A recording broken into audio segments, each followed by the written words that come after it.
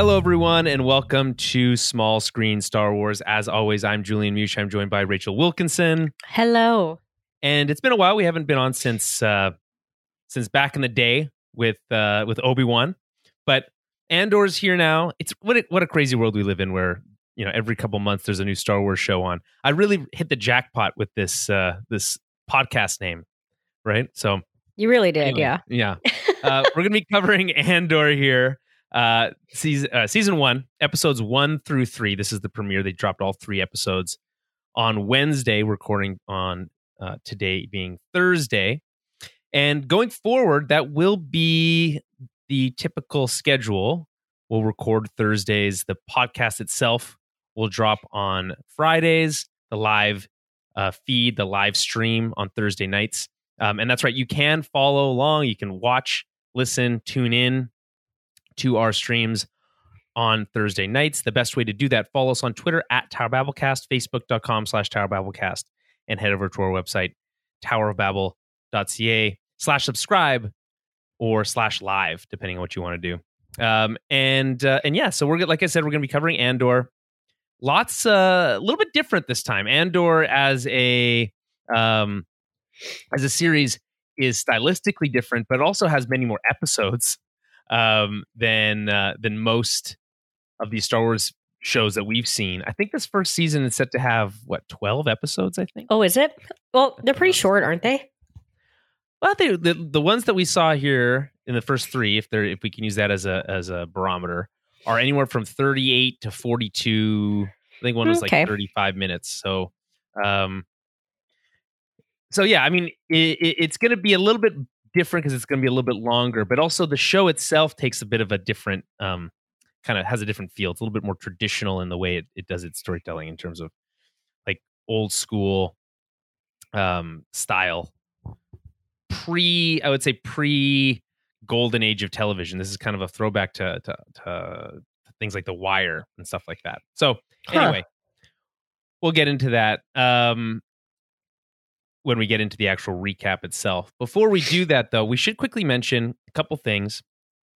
I'm going to be on a long work trip. I leave October 9th, and I don't get back till November 29th of this year to Australia and Japan, which means we'll have to figure out a way to do these. Whoa, I didn't know you were doing that. That's cool. Surprise. Yeah, I was like, cool. Exactly. I'm also just hearing about this, everybody. So we're going to have to figure out a way to, so your Thursday nights will be my Friday mornings. Okay. So we can probably do that because no one else is going to be working that time. I can slot in a Star Wars podcast for those times. Hear that, guys? He's going to fit us into his busy, fancy schedule. That's right. Hey, Star Wars is pretty important. I don't make these types of exceptions for everybody. Okay? Right? Yeah. So yeah, 12 episodes in the first season. The second season is supposed to be, I think, even longer and cover kind of a shorter amount of time. This first season is supposed to cover many years in time. Show's not doing super well in terms of, I was looking at some tweets today from some of my favorite Star Wars YouTubers, etc. And they were saying that the numbers that they're seeing for their recaps and reviews are way lower than what they've seen for things like The Mandalorian or even The Bad Batch or stuff like that. I mean, I get it. Yeah, we'll talk about maybe why that is in a little bit, but I'm hoping that they've already committed to the 2 seasons and we don't have to worry about this ending at the end of season 1 and we're not going to get a season 2 because it's not popular enough. Right. That would be a crying shame. So anyway, we'll talk about some of why some folks might not be as interested, but it also could be a marketing problem. I don't know how well this show was marketed. I think it could have been marketed a little bit better. But hey, I'm not a marketer, so I can't really judge that too harshly. Yeah. And between when we last recorded and now, D23 also happened. And at D23, we had a couple things. We saw a trailer for season 3 of The Mandalorian. We saw a trailer for Tales of the Jedi, which people had seen at Star Wars Celebration, but this is the first time it came online. I assume you've seen those? Nope. You have not? Oh man. You know how I don't like to watch trailers. Well, anyway, season 3 of Mando, I want to kind of touch on it quickly here before we jump. Okay. Oh, wait. No, I did see that one. Sorry. I did see that. Lots of Mandalorians, lots of different colored helmets. Looks like they're going to go to Mandalore legit this time. Yeah. So that's interesting. But it doesn't, from a structural standpoint, it doesn't really look that much different than, or creative standpoint, than previous Mandalorians seasons. So it's still got, adventure of the week type vibes is what I'm looking at. Feeling like maybe a little bit longer arcs this season, but it's Mando and Baby Yoda off in a souped up Naboo starfighter just cruising around the galaxy. It's kind of what it looks like. I'm here for it, for the record. Sounds great to me. And then the Tales of the Jedi. We're big fans of the Star Wars animation stuff over here. Huge. We covered Bad Batch. We covered the final season of Clone Wars. Both very, very good. I think that first 90-minute premiere episode of the Bad Batch might be one of my favorite Star Wars things. Period. It's just so cool, in my opinion. Ooh, hot take. I don't think it's that hot. It's pretty cool. It's like an animated cool. Star Wars movie with clone troopers. It's awesome. Yeah. So anyway, we know we're getting season 2. By the way, we also got a trailer for that. Looks very cool. And that's not coming out till next year, I believe, early next year. And so we're really not going to be short for Star Wars really at all. But Tales of the Jedi looks absolutely amazing. It's the same style animation. It's that Lucasfilm animation style that it's just gotten better and better and better every time. And we're going to get some Dooku stories. Young Dooku. Right? Yeah. I'm excited for that. Uh-huh. Yeah, so we're going to see young Dooku before he abandons the Jedi Order. I'm curious cool. how much, because you know how there is the Ahsoka novel, Yep. It's a great novel. It's largely non-canon now. It's like most of it's been kind of overwritten. That's a bummer. I don't get why, because it's like, okay. Is it because never mind. I don't know if it's spoilers or not. Skip 20 seconds. You don't want spoilers for a book that's been out forever. Is it because she kills an Inquisitor? Is that why? I don't think so. Her origin story, like her, not so much origin. Well, I think it is partially her origin story and also her, kind of what she was doing in between episodes 3 and 4.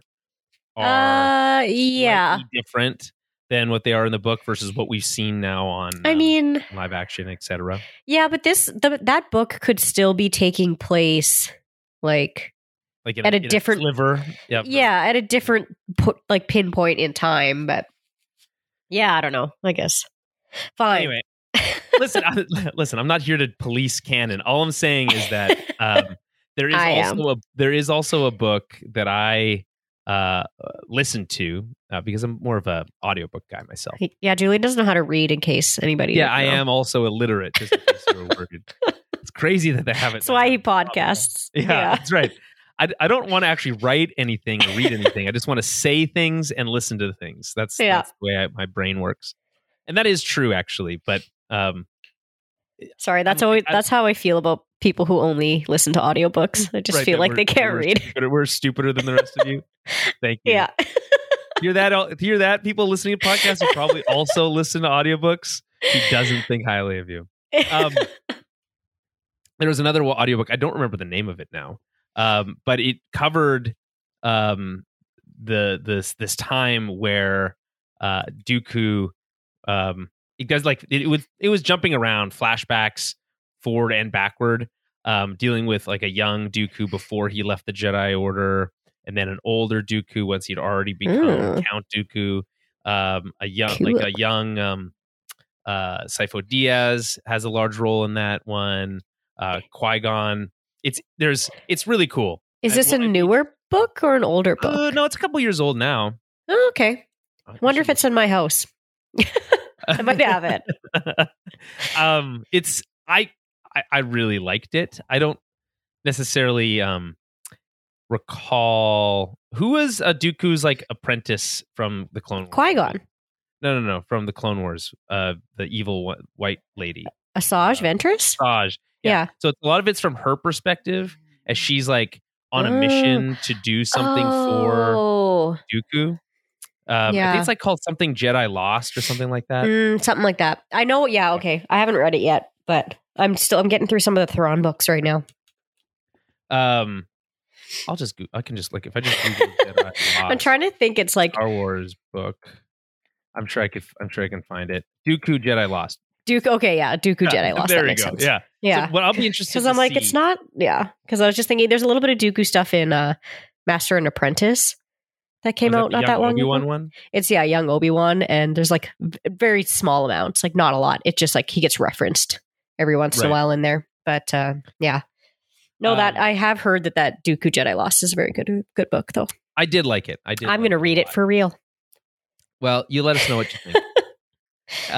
For real, unlike mine. It's not real reading. Anyway, so I listened to that book, and I'm curious to see how much, if at all, this Tales of the Jedi stuff overwrites any of that or plays out the same. There are some key moments in Dooku's life that are like referenced in this book, obviously, because it's about him. So if we're going to spend like these mini short episodes with these characters, it looks like we're going to see like a baby version of Ahsoka, because they just can't help themselves when it comes to Ahsoka stories. Dave Filoni can't. He has to put her in everything. And I'm fine with that, for the record. She's the best. So how are you going to feel when she gets killed? Eventually she's going to die, right? I'm going to be real upset about it. Are you going to be... I'll probably cry. Prediction right now. Do you think she dies in like a traditional way, or does she turn into a pile of clothes? Like Obi-Wan and Anakin? I think she turns into a pile of clothes, because if she didn't, then she wouldn't be able to be a voice talking to Rey. Yeah. So there. Well, doesn't Qui-Gon talk to her too? And he gets stabbed through the chest, right? True. He figures it out afterwards, though. Yeah, right. So, right. I don't know. The rules are not concrete, okay? It's fluid. But anyway, I'm just curious to see how that works. I mean, these are mini episodes, so you're going to concentrate on these key moments, and it'd be interesting to see what that overlap is, if any. Anyway, so that's a little bit on that. Obviously, we'll be covering those shows when they come out. Let's get into Andor. There's lots to cover, 3 episodes. Although I think we'll go through these faster than I think we would some of those other like Mando or even Bad Batch, where there was so many little Easter eggs, little things to talk about. This is a little bit, like I said before, off the top. This show is a bunch more traditional in the way it is presented.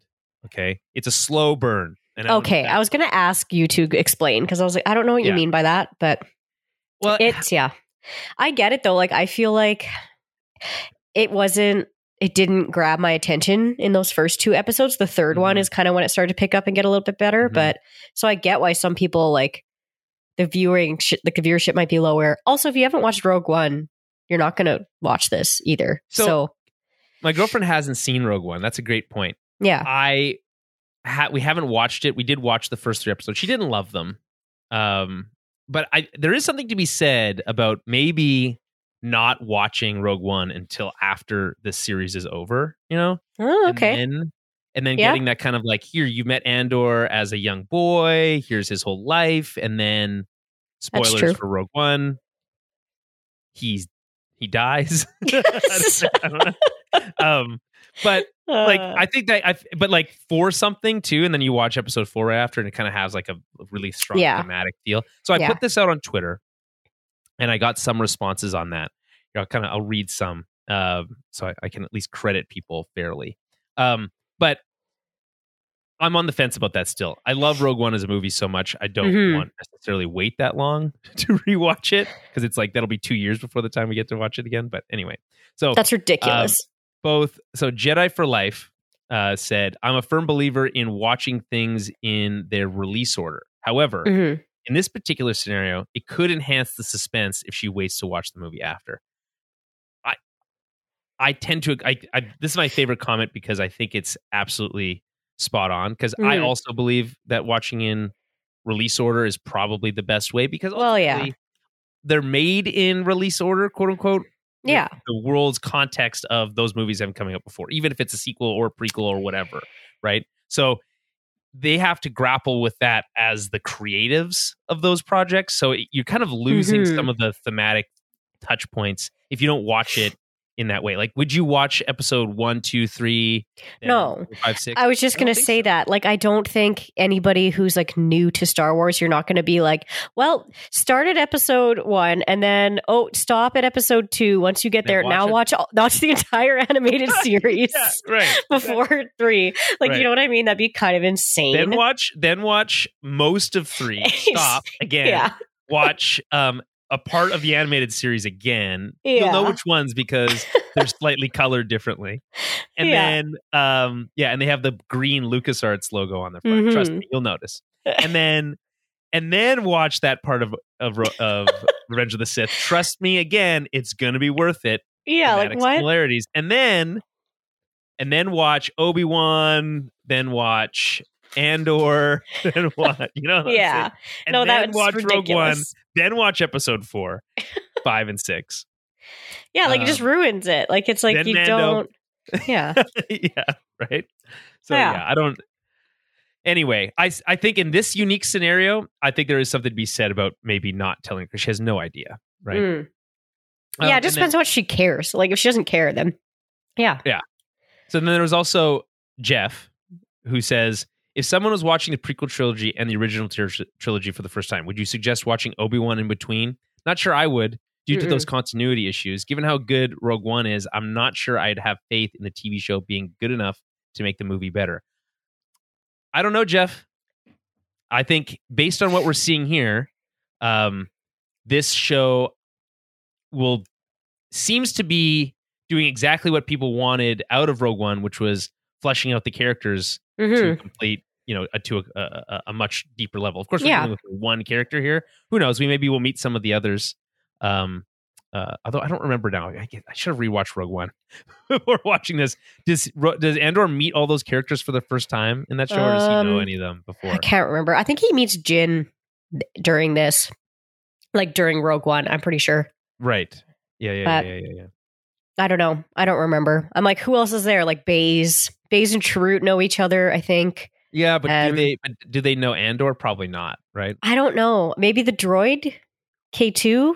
Yeah, I think so. K2 is not in the first season, but I remember they talked about him not being in the series, and there was like a specific reason for that. And it's not clear. I think they said, well, it's like it'd be a little conspicuous for someone to be walking around with an Imperial droid all the time. Yeah. So it's like we got to figure out. I'm sure he'll make an appearance somewhere in season 2. Is my bet. I guess we shall see, but I have a feeling that most of them are not going to be in this. So Tony Gilroy is the writer director of this. He's also kind of the secret director of Rogue One. He did a lot of work on the reshoots and script work to kind of quote unquote fix that movie. So he is already closely tied to Rogue One. Tony Gilroy, if you're not familiar with him, he is the writer director of a classic political thriller from 2007, Michael Clayton, a movie that I have actually seen, but I'll just put it out there. I did not. In 2007, I was graduating from high school. Did not have the patience for a slow political thriller. Okay. Which movie is this? Michael Clayton. Oh, that's the movie? Yeah. Oh, I've never even heard of it. Clooney. And then he also directed Duplicity and The Bourne Legacy. So I think there is some it's a real random collection of. He's more of a writer. He's got 23 writing credits, gotcha, 3 directing credits, and 7 producing credits. But so he wrote The Bourne Identity, Bourne Supremacy. Oh, okay. Okay, yeah, gotcha. Yeah. That makes more Michael sense. Clayton, Duplicity again, The Bourne Legacy. He also wrote the screenplay for The Great Wall, and that movie's very bad. But who are we to judge? But anywho, he also did some producing for House of Cards. So this will give you kind of a sense of kind of his filmography. Okay. The point being is his style is very much this slow burn. That it is not the punch you in the face space western action adventure movie, and that might turn people off a little bit. I think that's a very valid critique. Maybe I don't even know if critique, Yeah. but I just can understand why people might bounce off a little bit. I personally, my take is I really like it so far. I don't love it. But yeah, I would say I feel similar about it. Like, yeah, I'm not like mad about it. There's nothing that I like dislike about it, but I did find it like the first 2 episodes a little slow. Like it wasn't holding my attention the way other things do. Certain things like were like, whoa, like kind of surprised me, but I felt those very few and far between, and I was just cracking a lot of jokes while I was watching it. So, well, Jeremy, who I asked if he wanted to come on today, he said no, thank you. Well, he didn't say thank you; he just said no. But anyway, he said no, and I hope you enjoy watching a bunch of space construction workers for 3 hours or whatever. Yeah. So, hey, okay. So, hey, the trailers for this show. We got some Star Wars firsts in this, so, and I'll explain them when we get to them. Is it the makeout sesh? Is one of them the makeout sesh? Really? Okay. I don't we had really a lot of makeout seshes in Star I was like, Wars? what makeout sesh? Yeah, Biz or whatever her name is, and Tim with an extra M. Tim. Yeah. Let's talk about those Star Wars first when we get there. But sure.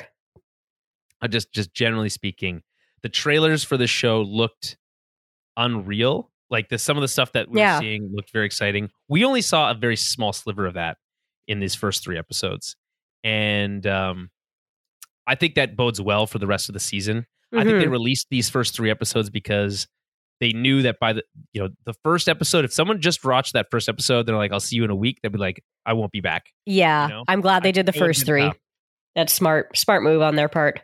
And I got to be honest, like, sure, we're not getting Star Wars movies right now, and that is a massive bummer, in my opinion. But the thing is, when they drop these new shows and they drop like multiple episodes at once, it is like essentially watching a Star Wars movie at home for the first time. Every one of these drops. This was 2 and a bit hours. That's the length of an average Star Wars movie. Like I mentioned that the Bad Batch 90-minute premiere episode, that's like a short animated film. Like that, all that stuff totally works for me. So yes, I want Star Wars back on the big screen, and despite the name of this podcast, we probably still will review those. But I will just say, give the show a little bit of time.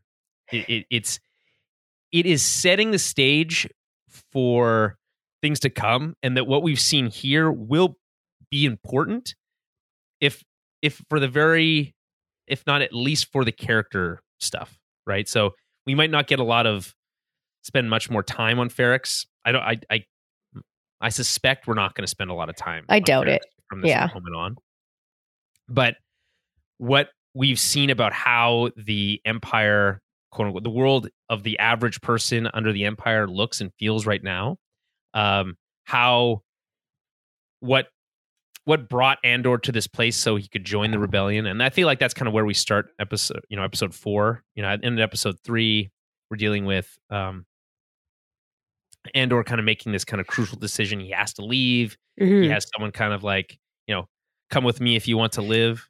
Terminator moment almost. Yeah. And now from the trailers, it seems like we're going to enter this wider world of the rebellion, right? And the rebellion's very young at this point, right? And I can't wait for kind of see that stuff grow. And of course, they probably would have. I think I've heard someone say that they would have called this show Star Wars Rebels if that name wasn't already taken. Yeah, probably. But I am excited for that stuff. But at the same time, it's like, guys, I understand these first 3 episodes were a little slow, and I think that's fair. But on rewatch, I really, really liked them a lot more. I would have said, if I hadn't rewatched them, I would have said I only liked them, didn't love them. At this point, I really like them. Okay, fair enough. Maybe I have to give them a rewatch. There's a lot of nuance that I think you see in like the look of the like little subtle facial movements and like the way that people react to things that people say once you kind of understand kind of where things are going. Right. Yeah. Kind of catch those things, and I think those things really pay off. Anywho, like for instance, I'll just mention one right now. When Andor's talking to that guy and he's trying to like barter his way to on a transport ship. Yeah. And that guy's talking about how his homeworld was like destroyed in a mining accident. I'm kind of more thinking about, oh, interesting, that's like world building. I'm thinking about the first time I watched it. And then the second time, I'm just looking at Diego Luna's face, and he just looks so sad. Yeah. This guy even though he's pretending to be like, oh, I don't know what that is. What's a whatever the heck they're called? Canary. What's a canary? Right? Yeah. He just looks devastated, right? And I think that those are kind of these subtle moments that you're going to get on, as the show goes on. It wants to give you these slow moments. It wants to give you these character moments. I've been dreaming about a Star Wars show like this for a long time, and I'm pretty happy it's here. Okay. Let's get into the recap. Anything else you want to mention, just generally speaking, before we no, I don't think so. Okay, so we're talking about Andor Season 1, Episode 1, Casa. I think it's pretty straightforward why it's called that. That is apparently his like original name from what's it called again? Sorry, Canary, right? And they speak Canary on that planet. I did find it fascinating that we didn't get any subtitles. What did you think of that no subtitles thing? It bothered me. You don't like that? Okay. Like, I get it. It was fine. Sometimes when they do that on purpose, it makes me feel like my TV is broken. So I was literally going to ask you, like, did you have subtitles? Yeah.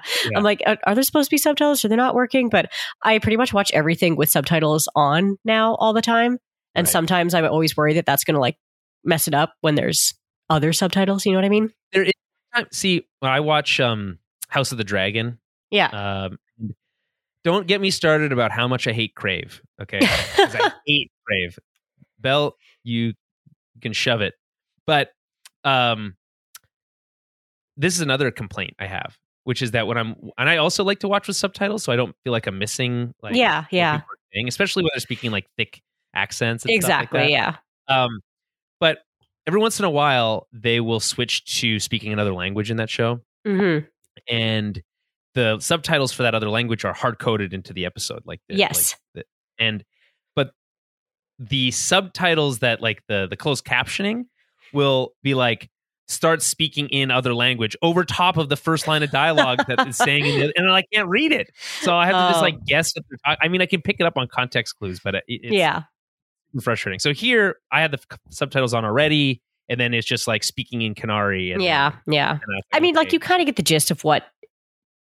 You can pick it up just by what's happening. You know what I mean? It's not like you need the dialogue because those young actors are actually doing a very good job of, I don't know what you call it, like when you're using your face and your emotions and like body acting, right? So they're doing a very good job at like conveying the emotions and like kind of what's going on in the scene. I think it's a great point. Great child actors here. Yeah, they're awesome. All of them are fantastic. Yeah, especially not being able to actually use language at all. I thought Canary as a language is pretty interesting. I don't know if it's completely made up. It sounds a lot like Portuguese. So, take that for what you will.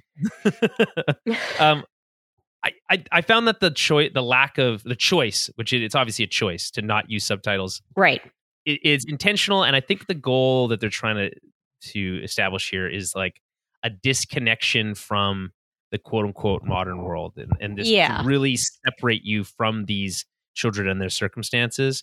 And it's very voyeuristic. It's like you're sitting there watching these people. You have it's like you're sitting in a restaurant in another country and you don't know what anyone's saying. Mm-hmm. People watching, Yeah. You just kind of pick up things based on context clues, but I think that's the goal here. Yeah, I think so too. It does largely work to hit that. Okay. So we start with, of course, the Star Wars opening. I'm always checking to see if there's anything new.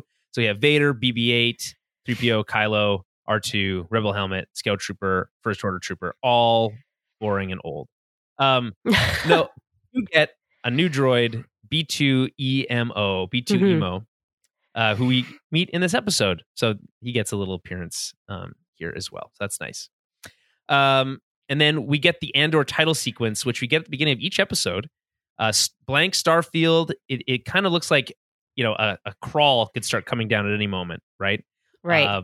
But instead we get this kind of like this planet in a dawn, I guess. It looks like it's light coming up from the bottom. And then his name slowly comes up. The Andor title slowly comes up. Beautiful musical sequence. Mm-hmm. It's super, just like kind of the rest of the show. It's slow and drawn out. I do like it. And it feels way more sci-fi in like style and theme than maybe like space fantasy, which we're more used to in Star Wars.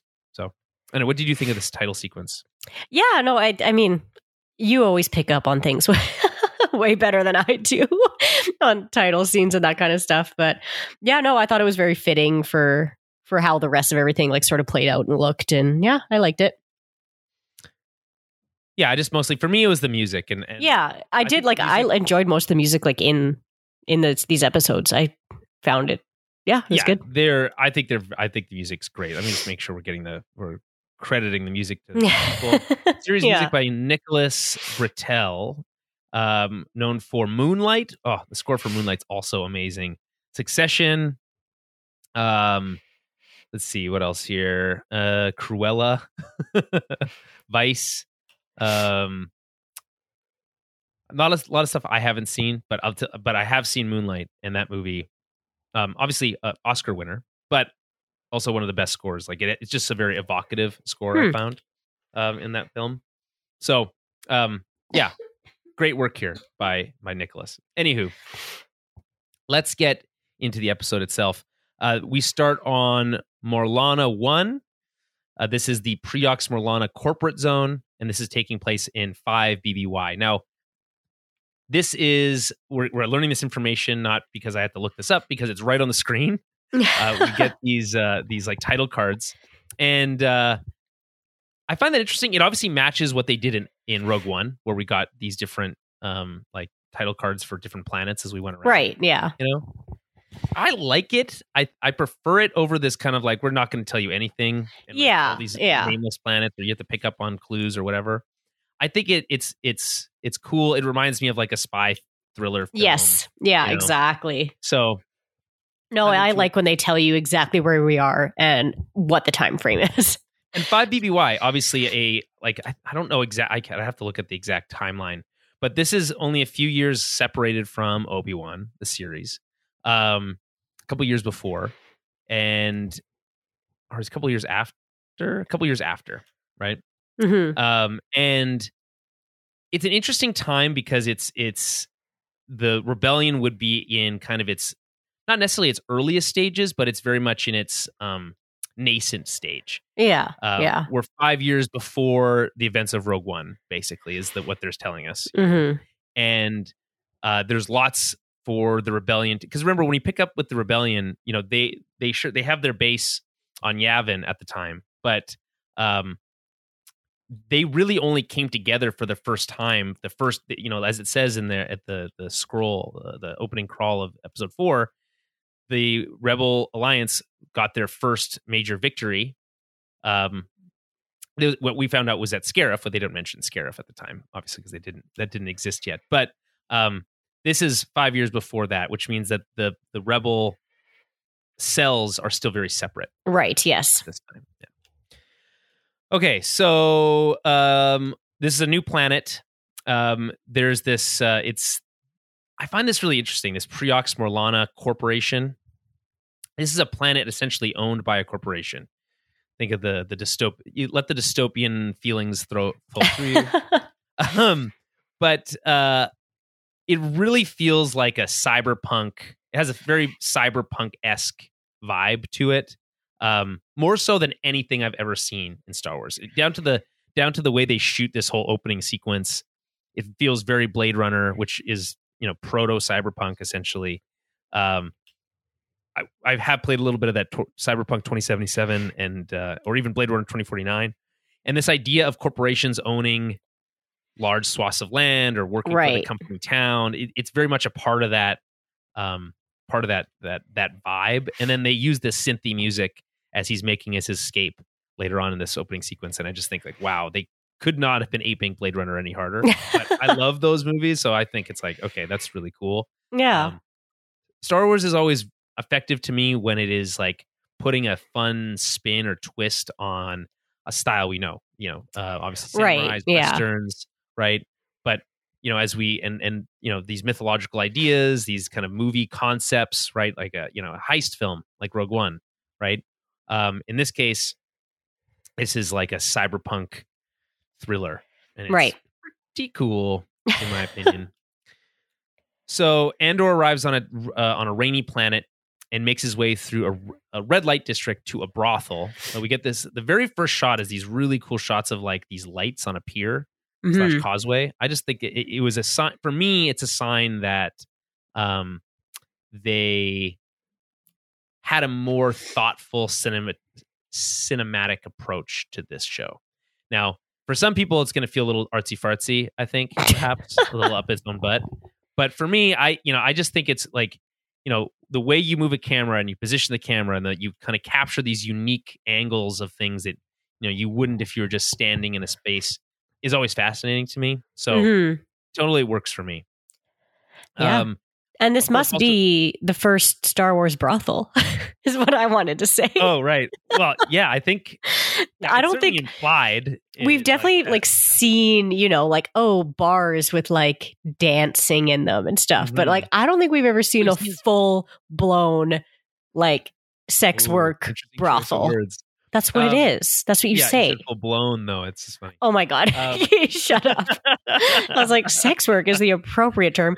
But yeah, I don't think we've seen this. Whatever. Either. Tell me if I'm wrong, people out there. But we've seen Star Wars strip clubs, but we've never seen Star Wars brothels. No. Yeah. I was like, oh, they're getting a little edgy.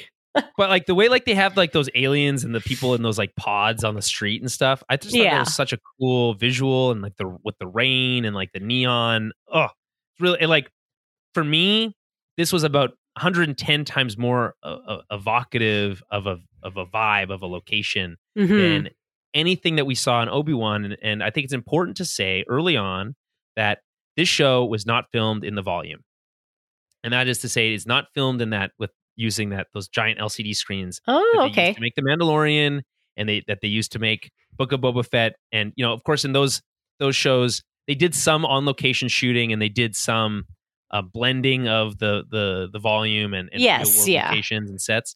But from my understanding, Tony Gilroy said that they didn't use the volume at all for this show. Oh, so cool. Everything that you see here is a practical set or some blending of practical set and CG. Yeah. Or on location and CG.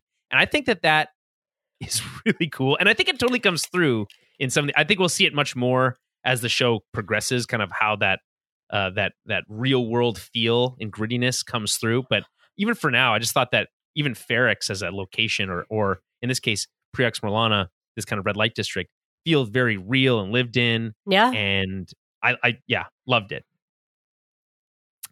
Okay, so Andor meets a woman, a sex worker, and asks about a woman from Kenari.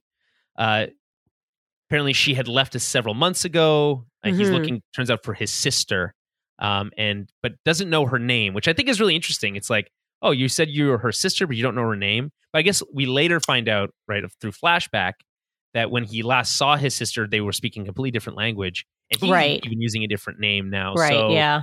I think there is something to say, like, even if he probably knows her original name, or maybe he's forgotten it, by the way, which is also completely possible that by this age and learning a whole new language, he doesn't remember his sister's name. And that could be tragic. We won't know that. We don't know that yet. But yeah, I just find that interesting. I didn't process it that way. The way I thought he was asking, like, I thought he wasn't sure if it was his sister or not. So he's asking her what the girl's name was, because it could be a different girl from Kenari. So I was like, I didn't think it was because he didn't know his sister's name. He was just asking her, like, what name was she going by? Like, to try and see if it was her or not. But anyone else from Kenari, I think that's the like, he's probably not. Yeah. Anyone from there. He's hunting down any clue he can find. Yeah, exactly. And so, okay, here's a woman from Kenari. Could be anyone. Right. Right. Yeah. He's looking for a sister. What's the name? Maybe. I mean, I don't know. I just think you could have said it was. Was her name blank? Right. Right. Yeah. Yeah. That's true. He could have got the same answer, which is, sweetie, no one uses their real names here. Yeah. Whatever. Yeah. But interesting enough.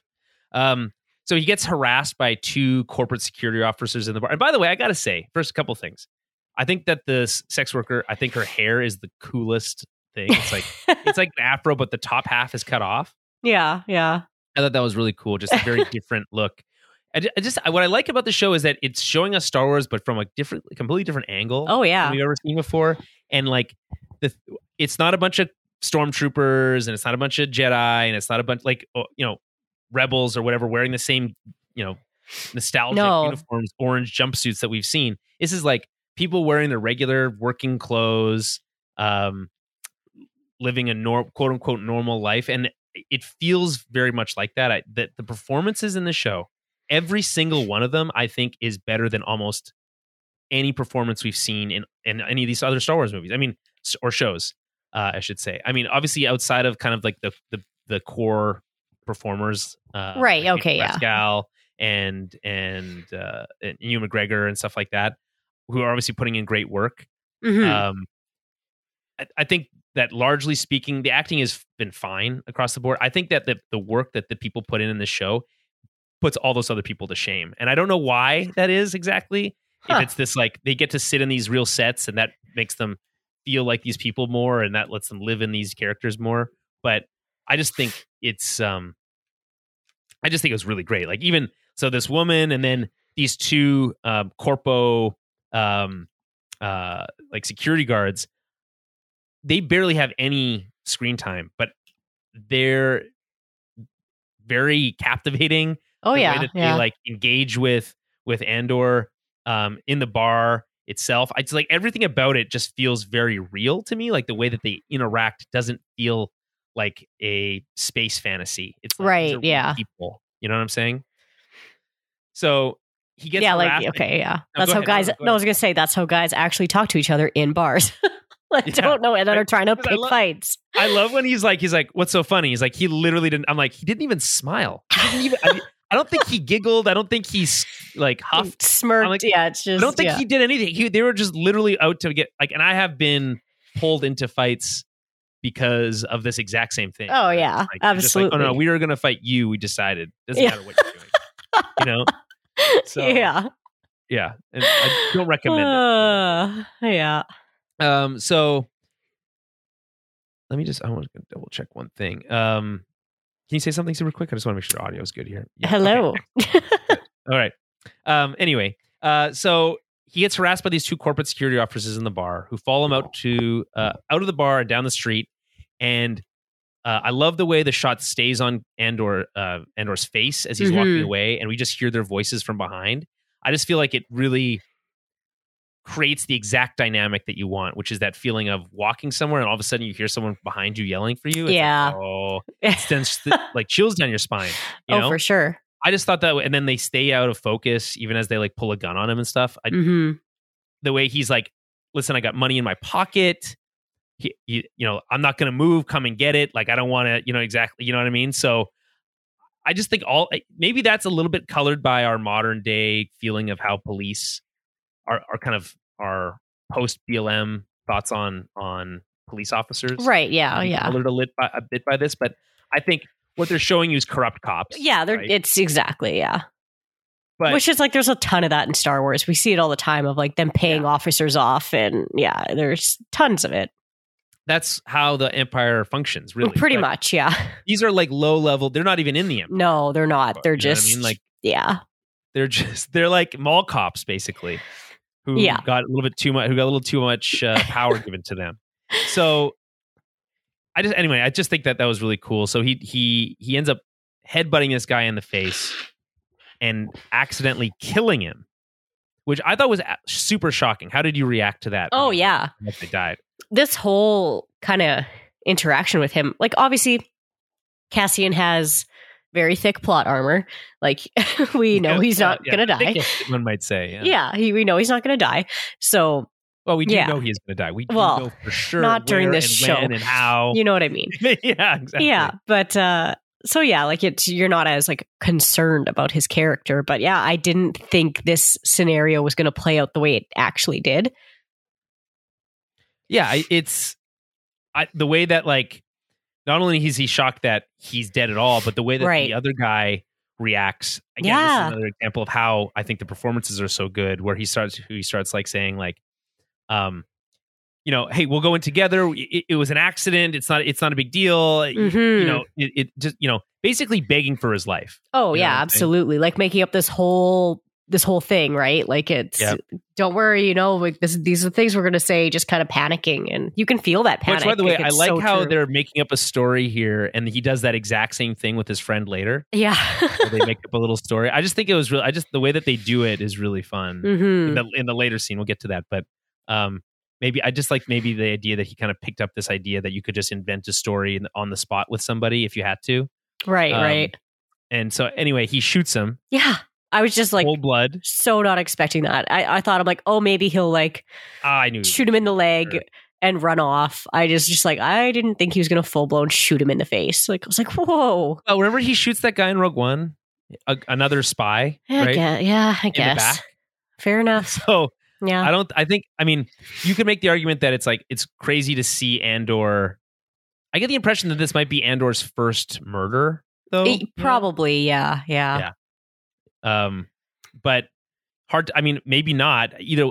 And if it's not, maybe we'll get to see that in flashback in some way. But right, yeah. He certainly seems like this is the turning point for his life at this exact. Yeah, this is just part of picked up from Kenari. Yeah, this is just kind of part of the whole in Star Wars too, like about this show being like a little bit grittier, right? Because more often than not, Star Wars doesn't show us the good guys killing like people Almost who never. are defenseless or people who have given up or surrendered. Yeah, right.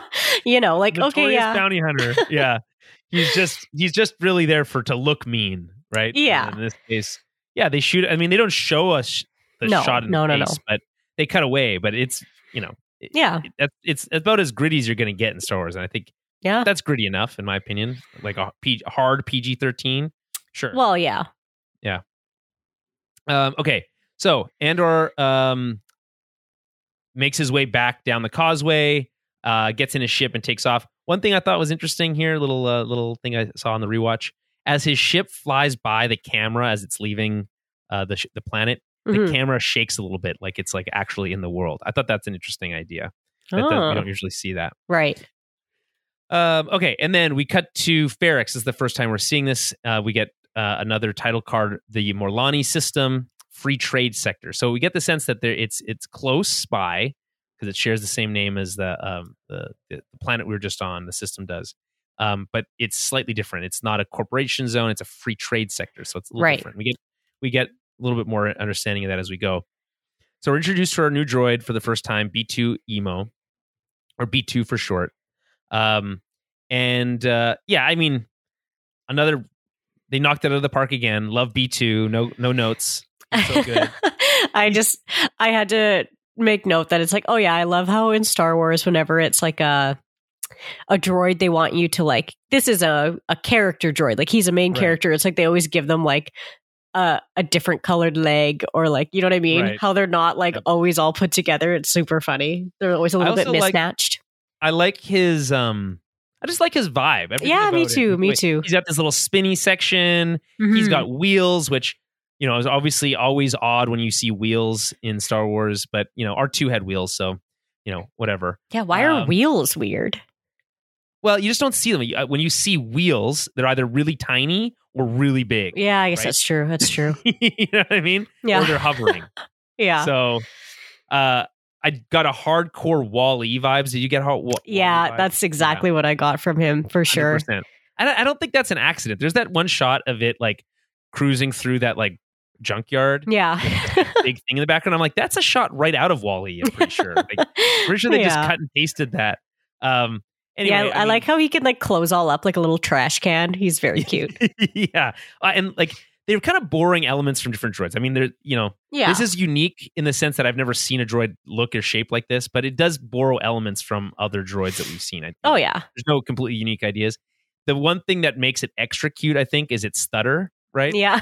Yeah. But it's little power stutter or whatever it is. Yeah. It's cute. It reminds me of that droid from episode 9. I try to forget about that movie. But Dio, remember Dio? Oh, yes, Dio. Yeah. Like, don't touch me or whatever. Yeah. So I guess he's kind of got that same kind of stutter going. And you know what? I'm okay with it. Yeah, it's cute. Cassian is, so he ends up looking for Cassian and finds him sleeping on a ship. So we get our first flashback here. We hear the word casa for the first time. It's his sister speaking to him. Again, this no unknown language. We kind of touched about this already. No adults. So what do you make of that? Why are there no adults here? Real. I mean, I kind of speculated about this like later on in that they probably died in the mining accident, and that's why, right? Because when they just say later about how there's a mining accident, yeah, that was kind of because I clocked that there were no adults, and I was like, that's weird. Why would there just be a bunch of kids in the woods? Right? Yeah, and yeah, you're obviously like kind of like wondering about, okay, where are the adults? But yeah, like later on when they kind of talk about, I guess, the planet being toxic, it's like either the adults couldn't handle the planet being toxic, or yeah, that's interesting. I wonder if the kids are somehow immune. Yeah, maybe if they've just the planet grown up with it, actually toxic, and they've just went like the Empire went and killed a bunch. I mean, I guess that took place pre-Empire. It did look like it was though, because those other guys that crashed were all yellow, and I assumed that's because the planet was toxic. Yeah. Okay. But yeah, I don't. But like maybe not to people who actually live there, and maybe all the adults. Yeah, but also like, how's that work then? Because these are humans. Yeah, those are humans, and they just died, and then they're on the ship, and then we see his mom. He meets his quote unquote mom later on, and they're wearing masks, but they keep taking them off. And that one guy, he's dead, but he's wearing a mask because a mask is on his face. So it's like it's very confusing. And there's like who knows. Greenish yellow smoke coming out of that crashed ship that looks very similar to the color of the faces that they were. Okay. So, I don't know. That one's it is a bit of a mystery. I think it's going to get unwound for us. Yeah, eventually. One of the theories that I saw online was that it's like a false flag operation that the Republic was committing, under Palpatine's orders, because this was during the Clone Wars. It seems like. Yeah, but it also seems like on the edge. Like the mid-rim system. No. To me, I kind of figured that this seemed like it was like Republic, but bad Republic, not good Republic. The people on the ground are wearing separatists badges. Yeah, so it's possible that it's like a they're carrying like a bio hat, like bio agent or something. Yeah, or maybe something like that. You know what I'm saying? It's like here's what happened. It's possible that there was an actual mining accident that killed the adults, and then this ship crash lands, and there's a bio agent that's released, and then that's when the Empire. I see. As a toxic thing. I don't know. Could be. Yeah, you're right. Different speculating ideas here. It is interesting that we don't know for sure, and it's kind of fun to kind of piece that together. Yeah. And so we see a ship crashing, very beautiful to look at. And we cut back to Ferrix. We meet a friend, Brasso. Love the name Brasso. Cool name. And turns out he was looking for him the night before. Or we find out about a friend, Brasso. We don't meet him yet here. This is still B2 talking. And there's the cute part, pausing for data lag. Pausing for data lag. You're just like trying to remember something. So cute. And then I also love how he's like, "Can you lie for me?" He's like, I think I have enough power to do that. It's extra power to lie. And he's like, you can tell no one where I am and where I'm going or whatever. He's like, that's 2 lies. Yeah. So adorable. So it's so good. I think that and then he pulls a little piece of scrap out of B2. Yeah. Like, they're doing that thing where like if he's nice to an animal, and droids are essentially dogs. Pretty much, yeah. Yeah. So he's like, oh, he's nice to the droid, so he must be a nice guy. Yeah, exactly. Right? A classic move. Only bad guys are mean to droids. Yes, exactly. That's exactly right. Okay, so just like in any other movie, if someone's mean to a dog, they're a bad guy. Yeah, exactly. Yeah. So we get this really cool shot of series of shots of a lively town of Ferrix. This is what I was talking about before. This kind of like lived in real world, people moving around, lots of extras, lots of aliens in costume. Some really cool world building stuff here too. We get this like wall of gloves. I think it's a beautiful shot. Kind of like punch cards, like punch cards, like all different colors. Yeah, and then you get this guy, kind of like these personnel carriers that look like giant like luggage carriers. Yeah, those are kind of cool. It's just like you get this vibe. It's a blue collar town. This is like Hamilton back in the day or whatever. It's like Steel Town basically, right? Like factory workers. So Andor meets Brasso. We meet him for the first time, and this is where I was saying before, where they come up with this alibi. He needs an alibi for where he was last night, right? Right. And I just really enjoyed that. I thought they had really good chemistry. I was kind of like, that's not what happened. Here's actually what happened. And then I like when Brasso kind of like buys in and he's like, yeah, and then I was offended, so you came here to apologize to me. Yes. Yeah, exactly. Yeah. This is also the first time we get the reference to how his mom's house isn't heated. And like, you can afford to turn the heat on, like remind her to do that. And it's referenced like 3 or 4 times in a couple episodes. And we actually see her like breath later on. Yes, It must be like really cold in there. That's interesting. I don't know what they're getting at that. It's either that they're super poor or that there's something else going on. It's unclear. Yeah. So we cut back to Milano 1. We get the corporate security headquarters. And this might be my favorite scene of all 3 episodes. This one and another one with the corporate security officers are my favorite scenes. Okay. In my opinion. So this one's chef's kiss. We meet 2 new characters, Chief Hine and Deputy Inspector Cyril Karn. Mm-hmm. What a little weasel Cyril I know. is, right?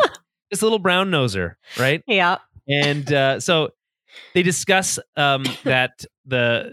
they discuss the crime that Andor committed, right? And he's like, hey, I wanted to bring this to you before you left because I thought this was really important because 2 people were murdered, right? Right.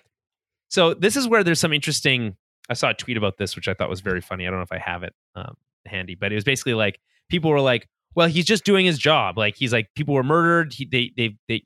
He's investigating why are we framing this person as a bad guy?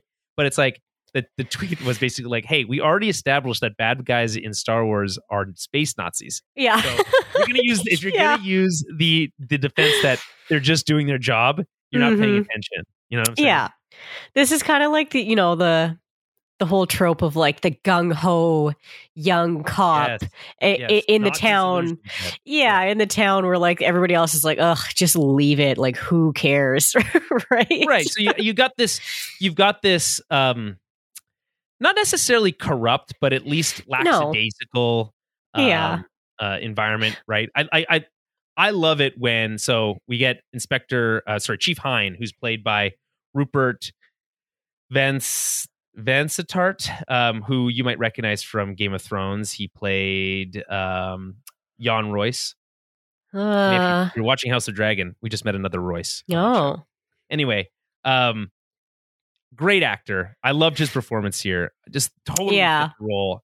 And so I love when he lays it out for him. He's Me too. Listen, he's like, these were 2 bad cops that were in a brothel where they're not supposed to be, in one that's too expensive that they shouldn't be able to afford, drinking something that they're not supposed to drink.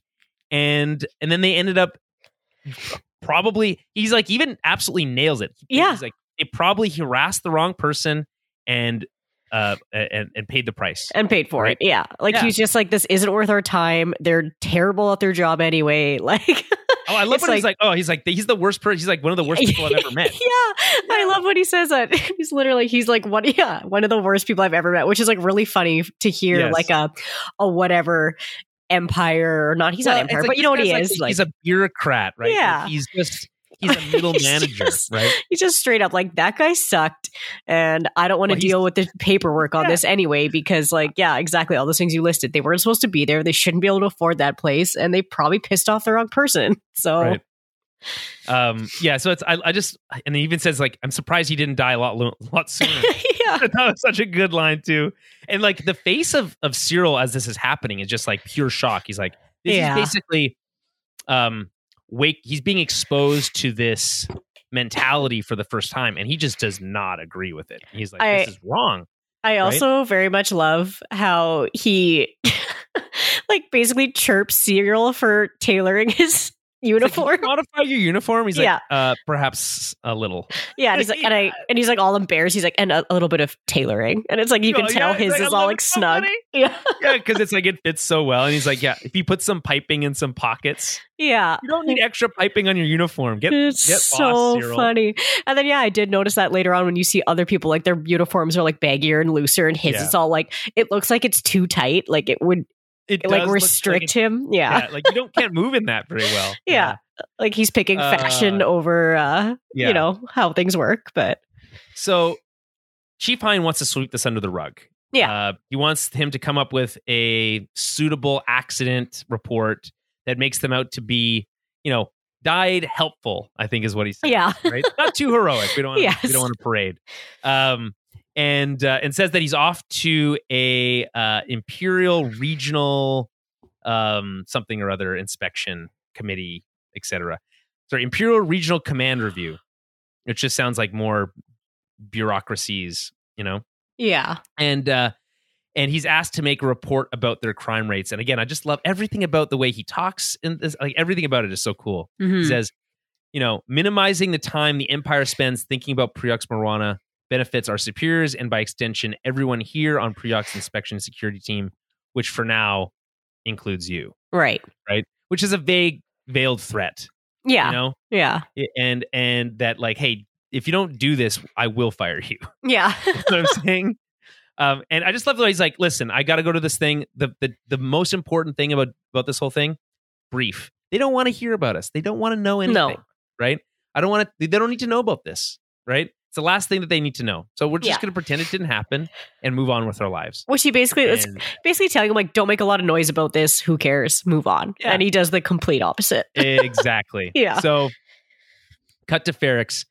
Andor meets with an old friend, Bix, who is played by, I don't have her here, but also another great actor, because I thought her performances were great also.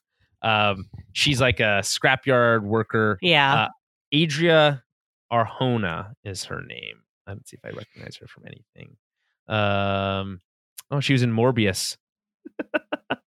I didn't see that movie. Anyway. I thought she was great here. And so she's got this kind of like edginess to her that I think I liked her a lot. Andor look kind of sketchy, like he's got like a little bit like a drug addict kind of vibe going. Yeah. In this episode. And like you understand why he's obviously super nervous and stuff, but she's like, cool it, man. Like you're gonna call too much attention to us, basically. So I liked her vibe. So he's looking to sell some contraband to her secret fence, and he wants to speed up the process. He needs money so he can lay low for a while. Makes sense. He has an untraceable NS9 Starpath unit with vector crystals and Imperial seals still intact. I don't know what that means. It's a bunch of mumbo jumbo. But my understanding is that it basically lets them like use Imperial like space routes and like disguise themselves as an Imperial ship. That's kind of what I picked up. It's like your like your codes and all that. That it's just like when you're flying around, you look like you're an Imperial ship, so they don't it's care. Like a transponder or something. Yeah, I don't know. Yeah. So obviously, super valuable thingamajig. She's pissed because she feels like he's been holding out on her, but she's been skimming off the top, which is the classic like criminal partnership. Like we both kind of do our own thing while we work together. Don't worry about it. Yeah. We're all hunky dory. While they're there, they get interrupted by Bex's new boyfriend,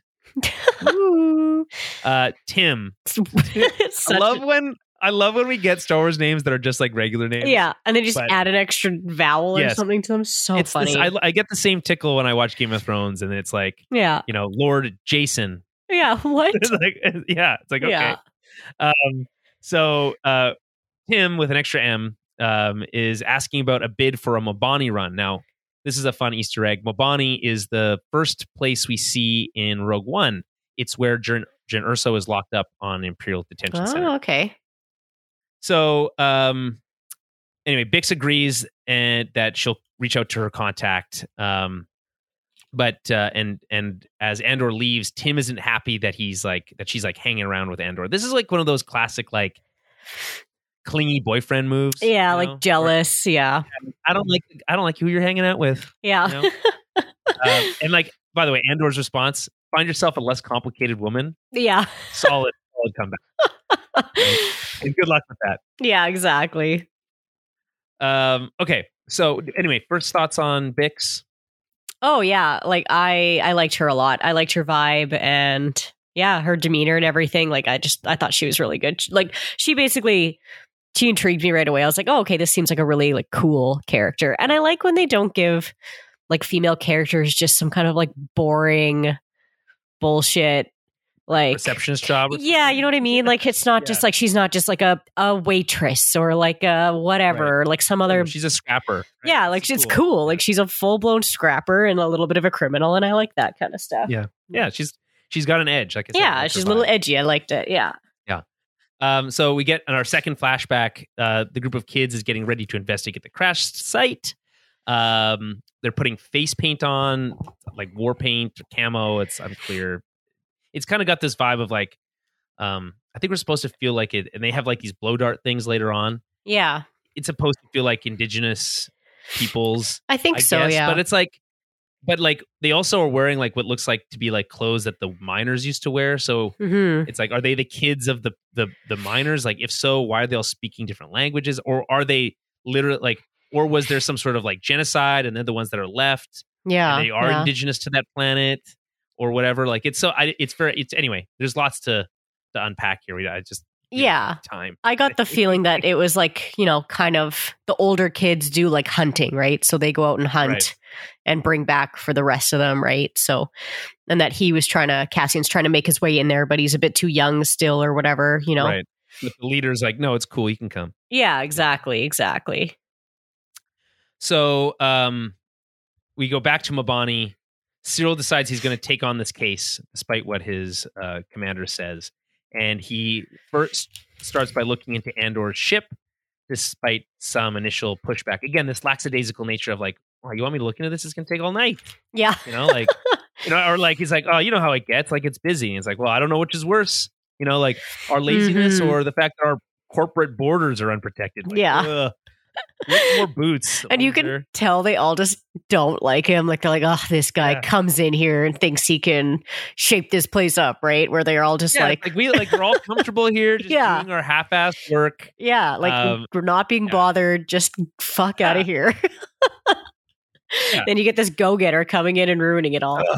Yeah, just like I said, a real brown noser. Yeah, I think that's part of the reason why I didn't like him. Like, it's not that he's like one of those. You know what I mean? It's not that he's like, he's like a super mean. He's not super evil. He's not like twisting his mustache. He feels like he's trying to do the right thing, but his motivations are all twisted. Yeah. I was like, you're just one of those. You're just one of those. It's like, you're the guy. Are you really trying to do this because you feel like there's a murder that needs to be solved? Or are you doing this because you got to prove yourself? You got to prove yourself. Yeah. Or you need to show that, exactly. this is a noble job or yada yada. Yeah, whatever. He's the guy that makes everybody else's job harder and more annoying. Exactly. And you're just like, everyone hates that guy. No one likes that person. Yeah. Half effort always. Get out of here. Right. Work smarter, not harder. Exactly. Guy. Right. So anyway, he decides he's going to take this on this case. We cut back to Ferrix. Andor is held up by a guy who owes him money. And we get to see Andor do his classic talk his way out of this problem. And I loved how this scene plays out because it's like, at first it starts off like when Han is being harassed for money, Right. Yeah. Like, I'll get your money. Even I get stopped sometimes, that kind of thing. Yeah. I had that vibe to it. I very much got like, kind of Han Solo owing people money vibes from him for sure. I'm like, and I love how, this seems like it's a little bit more like gambling though. Like, it's not. Right. I'm sure Han kind of is too, but with Cassian, 100%. It seemed like he's that guy that always owes everybody money and like borrows money from some person to pay back somebody else and like bookies and that kind of stuff, right? Like just down on his luck, can't get out of this hole that he's dug himself. Yeah, I mean, I think they paint the picture. This is the classic show don't tell stuff. Mm-hmm. I mean, they do earlier in the episode. They have that line from the droid where he's like, "And your mom said that you're eventually going to find yourself in a position where you can't talk yourself out of it, and she's worried about you or whatever." And he's like, "Okay, I get it." And then we get to see it in action here, and I like how he knows the muscle guy, and he's like, "You're gonna work? You're working for him now?" Yeah. You're just desperate for work. I love that whole interaction. And then the way he looks, and then when he walks away and they're like, "Listen, I'm going to do us a favor and pretend like this never happened." Yeah. And then they look at each other and he's like, "I don't know." Yeah. I loved how that big guy too was just like, he's like, I was just supposed to stand here. Like, it's like he wasn't even paid to do anything. He was just to stand there. Yeah. It's so funny. Yeah. It's like, yeah, I'm friends with this guy too. Like, get out of here. You're not going to beat me up. Like, yeah. Are you threatening me? Yeah. You're trying to shake me down. This is like a classic. If you're like, oh, this doesn't feel like Star Wars, which fair enough.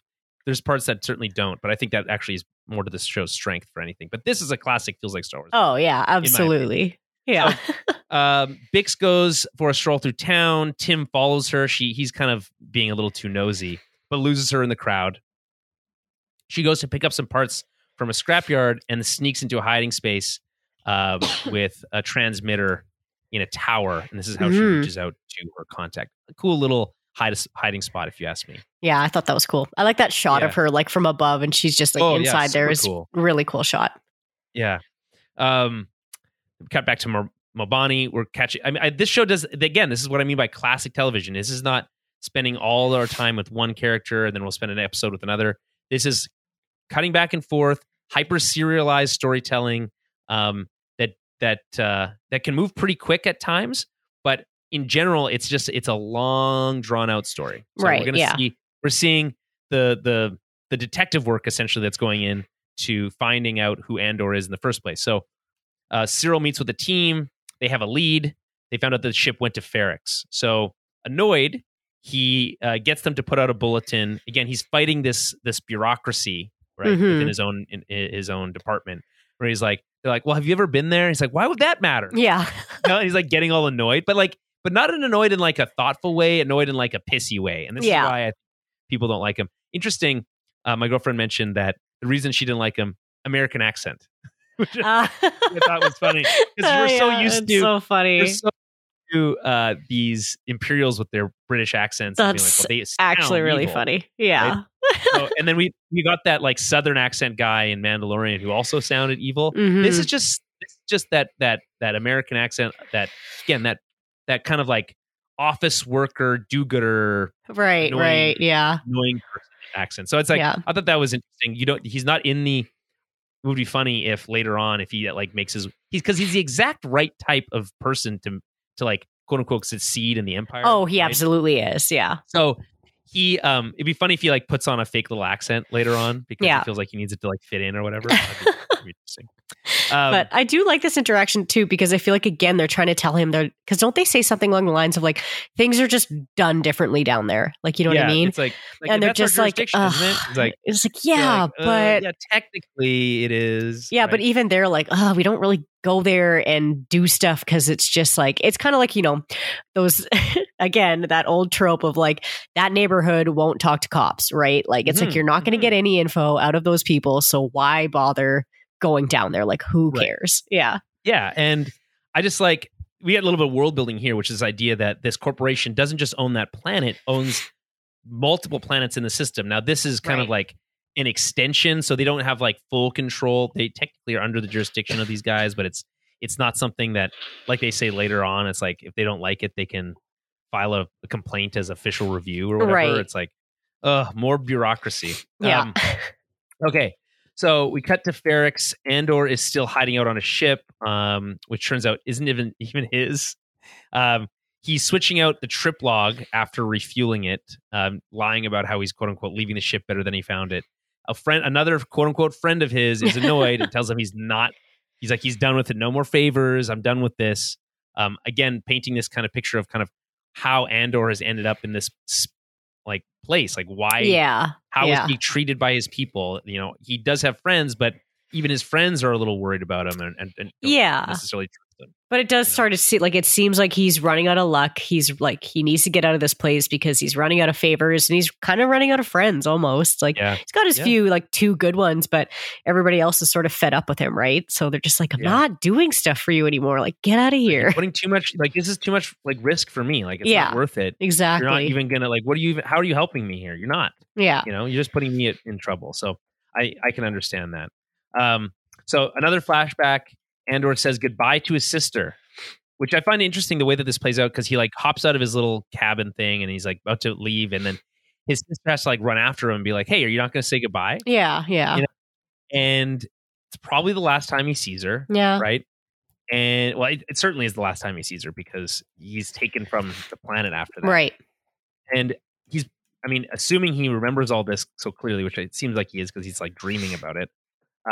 He's got to feel guilty about this because he almost walked out on his. This is one of those things where it's like you never know when it's the last time you're going to see somebody. Right. Yeah. Like what if you the last time you saw your parents you were fighting with them, and then it's like you would feel guilty about that for the rest of your life. Oh, of course. So So I just find like that's a really interesting character motivation for him, and just so subtly done here. Well done, in my opinion. Mm-hmm. Okay, so that's episode 1. I think pretty good, but not the best one. I think it improves as we go along. Yeah. But we have lots to cover. Luckily, we've already met a lot of these characters now, so we can just cruise through the second episode. So the second episode's called "That Would Be Me," which I guess is implying that they put out this bulletin. Which, by the way, I didn't mention before. Cyril insists that they put out a bulletin that they're looking for a Canary male and seeking for questioning. Right. And they set up a little desk so that they can, take the calls or whatever that are coming in, etc. So,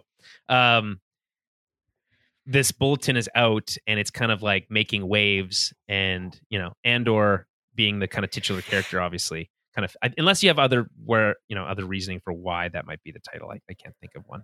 Yeah, I don't think so. It's Okay. All right, so we start with flashback here. So we ended with the last episode flashback. We start with flashback. The Canary kids are making their way towards the crashed ship. They pass an abandoned pit, mine pit, absolutely massive. Beautiful. Yeah, I was just going to say that was such a beautiful shot, like just so cool. I'm going to be in Australia, obviously, for work, and I'm expected to. I'll probably see some of these mines. I hear that they're unbelievably massive. Like, cool. I can't really even wrap my head around. It's like I have the Grand Canyon. It's kind of like that. Yeah. But I guess like man-made.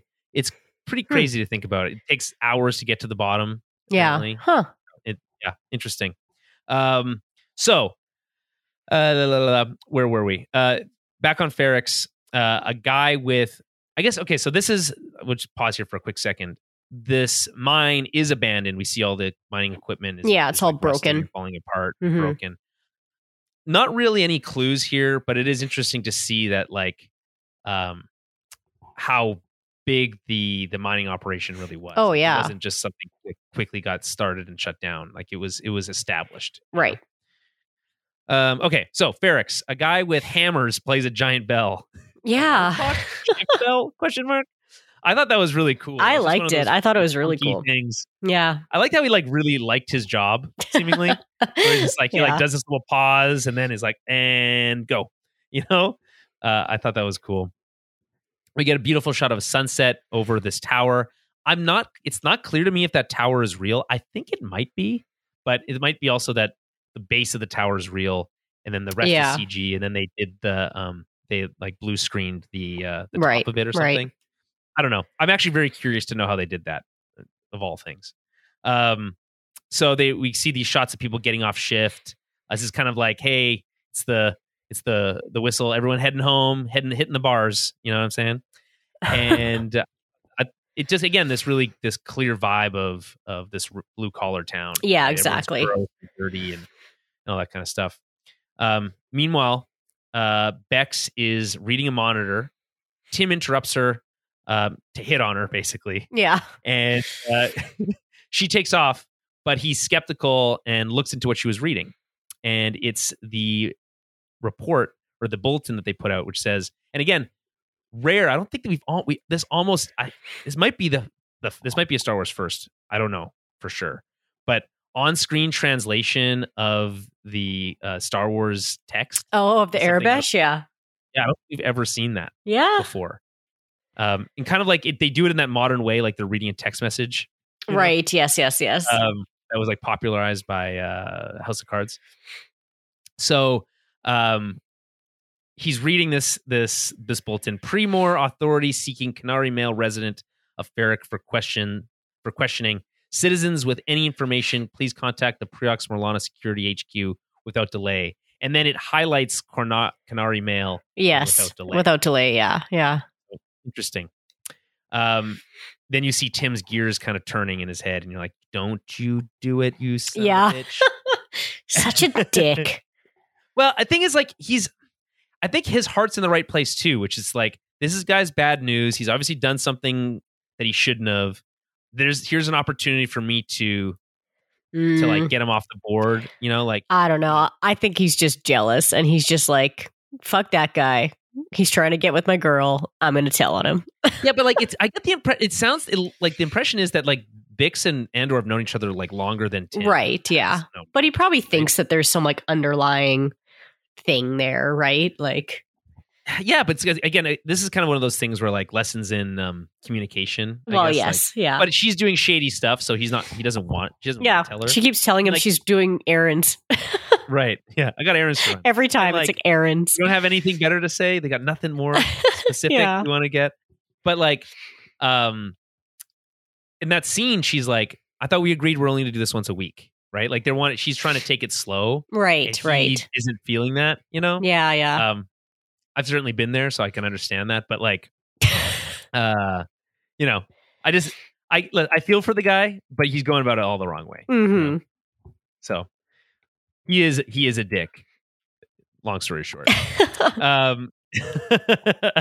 And so Andor heads home, and this is the first time we see his mom, Marva Andor. This is played by a lady who's from Harry Potter, I believe. Putting in a pretty good performance here. Yeah. Huh. And this is so her name is Marva Andor. This is presumably where Cassian gets his name from, right? She kind of adopts him or whatever, or forges documents that he's her son, right? Right. You get the impression that, you know, that guy that they were with in the flashbacks is dead. I think it's implied that he was hanged, right? Right. Though we don't know for sure. So she's got a real tragic story. I'm excited to see if we see more of it. I assume we will.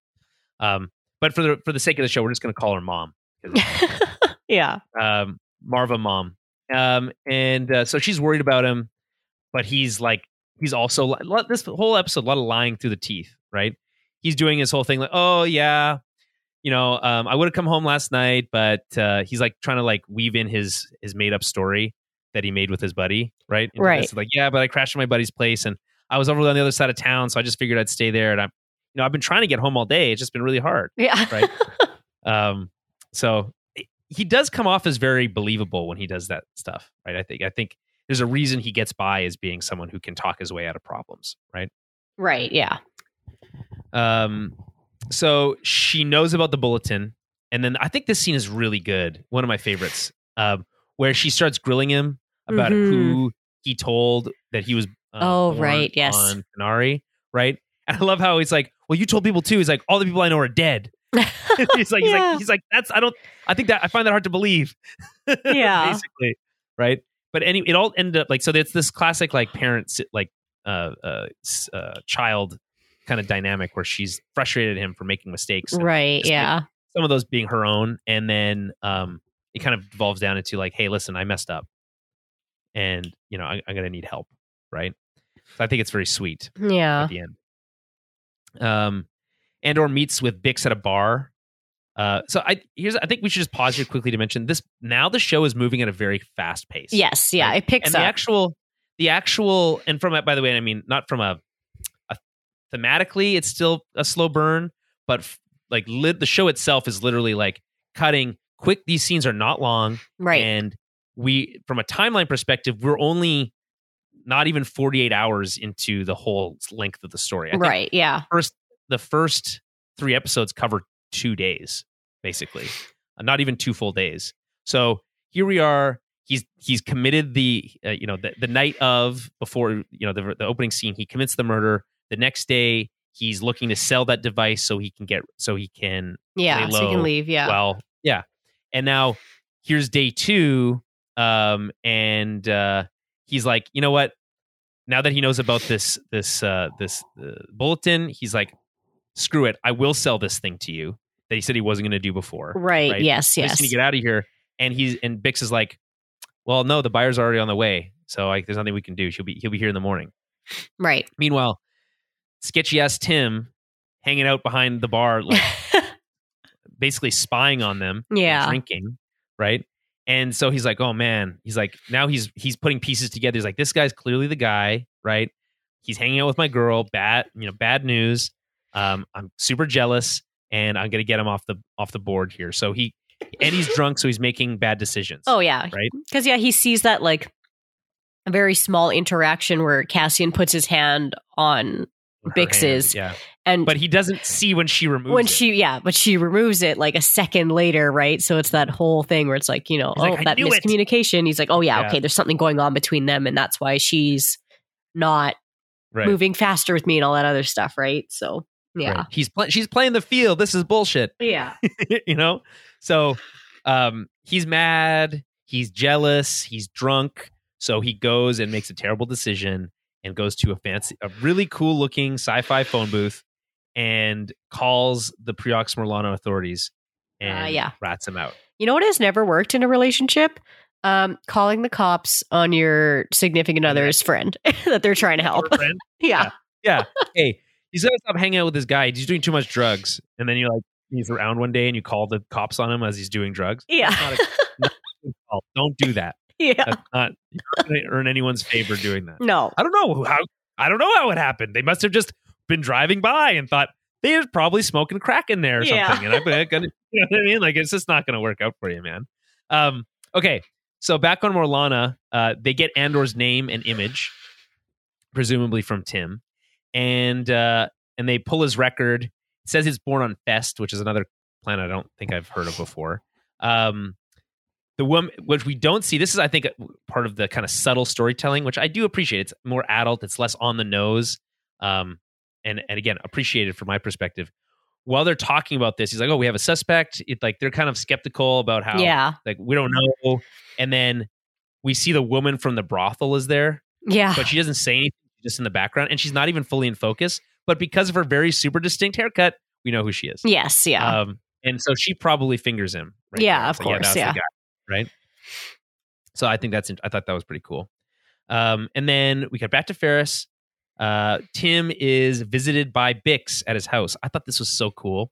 So she says that she couldn't sleep.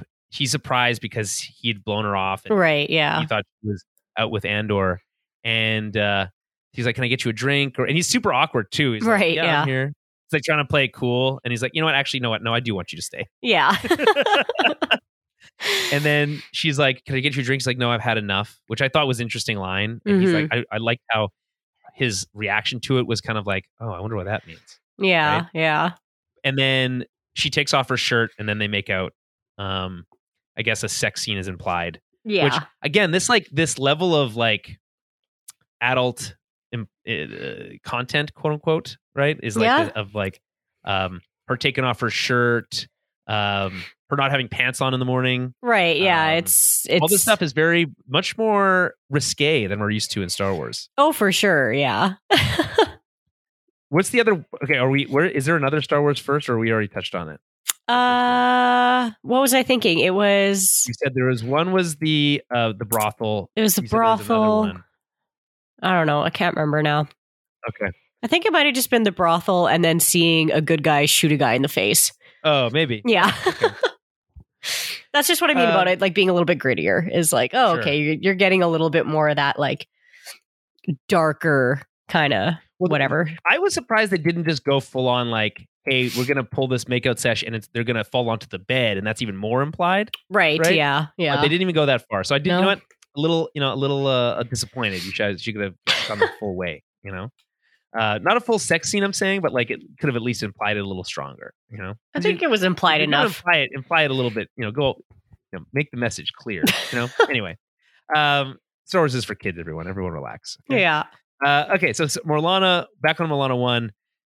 This is my second favorite scene, I think, of all these three, of all the 3 episodes.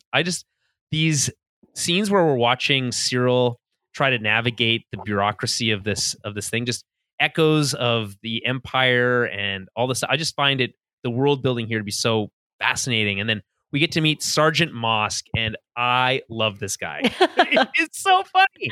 I love him. His kind of like military do-gooder. Yeah. He's also, so they kind of like fit together like that. Yeah. I love, like, he's like, dereliction of duty, sir. He's like, you're right. That's totally what it is. Yeah. He's like, finally, someone who understands me. Yeah. It's like, God, you're both losers. Right. So he's like, I'm sorry to wake you up in the middle of the night, but we have a dangerous suspect on the move. Right. He's like, totally understandable. So by the way, I love his like Scottish accent. Yeah, I do like it too. It's just perfect casting. Yeah. And by the way, I'll just cut to this right now because we're talking about how much I love Mosk. In the third episode, when they think that they got him with the speeder, yes, and they look at each other, and he's got this like little smile on his face. Yeah, absolutely hilarious. So funny. Literally, there's also a moment later where he's like, "We're completely surrounded," or whatever. Like they're everywhere. Yeah, and it's like, holy shit, that's the funny shit. Oh, that's yeah, good stuff. And that's they're just kind of like humor. It's like that. Kind of like, like the bumbling stormtroopers that can't hit anything, but this is like the same thing where it's just like, yeah, you guys are idiots.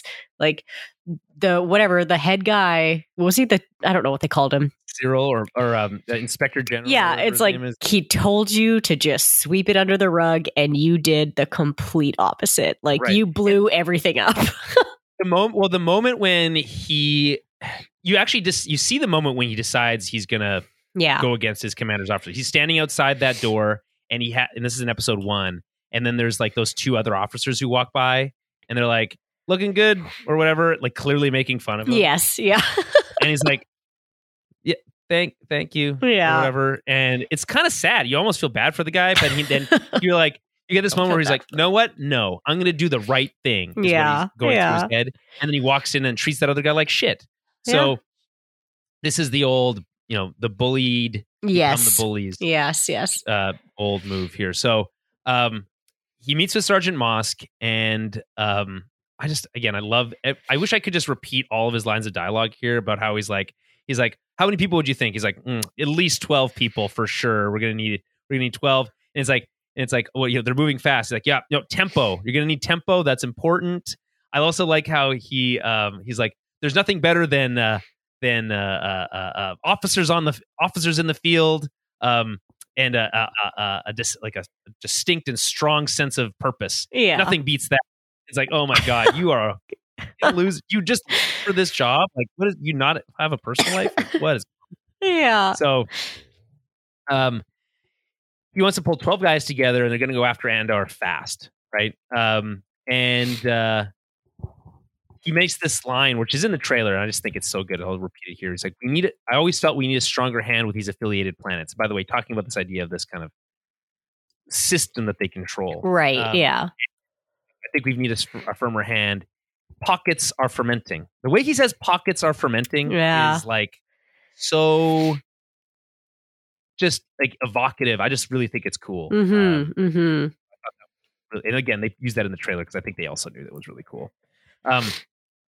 So he also says corporate tactical forces are the Empire's first line of defense, and the best way to keep the blade sharp is to use it. This is the definition of a fascist. Oh yeah, people who in strong force used to control the populace, and that as long as the trains are running on time and things are running smoothly, the ends justify the means.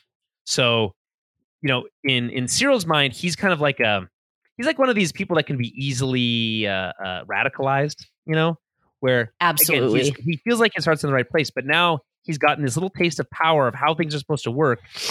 When later on, when he when they barge into the mom's home, and he's like, "Shut her up" or whatever, it feels like things are getting out of hand for him so quickly, absolutely, spiraling out of control, and he doesn't know how to handle it. No, but he at the same time, it does seem like he is like, okay, if I'm loud and angry, I can make things happen. Right. Yeah. I need things to happen in a certain way, so that's going to work for me. I just think that's watching it happen in real time is very fascinating. So they decide that they're going to head out back to Ferrix. Andor's mom is worried as Andor picks up the Imperial part from some old ship and wreckage. We see her like thinking about Andor, and he's like going through an old ship. In some of the recap videos and stuff I watched, it looks like this ship is the same ship he was rescued on. I picked that up because it's the same like compartment that they show later. Yeah. So that's kind of cool. Yeah. I didn't pick that up the first time I watched it. And then he pulls out this device, and it's really cool looking. It's got that black glossy Death Star tech look to it. Very much a fan of like the way that they have like the Imperial emblem and like stamped on it and stuff. I just thought it was really cool. And he also has a really cool blaster. The way that like the front little like thing like spins before he shoots, very cool. Oh, I didn't notice that. Yeah. It's kind of like a revolver, but instead of like the back part spinning, it's like the barrel like the barrel at the front. Right. Okay, cool. Okay, so this is him essentially picking up that valuable part he was talking about before. So we get another flashback. This is the kids arriving at the crash site. Yellow gas. That's it. Over to Ferrix. We meet Stellan Skarsgård's character. Obviously, big fan of Stellan Skarsgård. Awesome actor. Dr. Selvig from the Avengers movies, and Thor, etc. Just all the Skarsgårds are great, but they are so good. Yeah, he might be my favorite. I would say. I mean, I just can't think. He always kind of plays a similar role, but the way he does it is just so effortless and it feels so believable. I love it. So we meet him for the first time, and he is on his ship.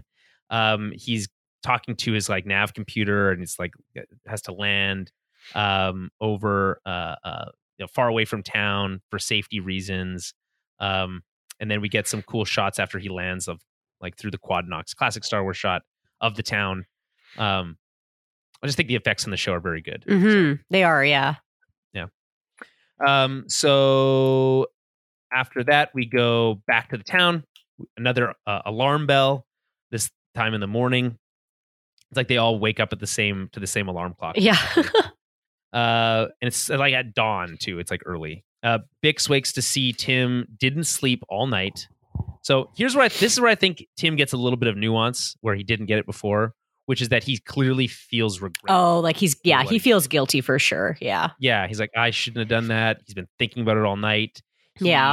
He's slept with the guy's friend and ratted him out at the same time, and he doesn't know how, like, he's having a hard time living with himself. Yeah. Well, because I think he's kind of putting together that he was obviously wrong about their relationship too. Like, it's like, oh fuck, he's like, she came home to me. Like, it's not right. Yeah. Like, I made a mistake, and I realize that now, but it's too late for me. Yep. She asked for some calf, which of course is the coffee equivalent in Star Wars. I know that's been referenced a lot of times in books and whatnot. This might be the first time it's been referenced in live action. That's, I think, the first time I've heard it. I don't know if I liked it or not. I was like, I don't know. It's fine. But you've heard it a million other times in a million other places, but the use in live action felt weird to you? No, I don't think I've really like picked up on it in other mediums. Okay. It's just like, I don't know. I just find that's like a really weird thing to put into Star Wars. Like, I know like coffee's not a weird thing to put in Star Wars, but I don't know. It's not coffee, it's half. Yeah. I was like, it's so like close, but not. I don't know. I don't know why. I didn't really like it. But. Yeah, it's like when you call a bathroom a refresher. It's like, it's like, I know we all know what you're talking about, but it is. I like it. I think it's interesting world building. I like it's fun. Okay, so she's got more errands to run this morning. Right? They're both a little suspicious of each other. She seems like she's like, he's acting weird. What's going on here? Right? Mm-hmm. And he's like, what's she up to? Right. So I just think that's an interesting dynamic in and of itself. Andor is working with B2. He gives him some comms. I was a little confused about this at first, but here's what's actually happening. He has money stashed away. He's going to stash away some money for his mom. Right. Yes. Right? When he sells the device. Mm-hmm. Right. And his goal will be to take it to her himself. But if he can't, he wants him to go get it. Yes. The droid to go get it, and he needs to be able to tell him where it is. So that's where the comm device is needed. So that's what that is. I found it was confusing at first, for me anyway.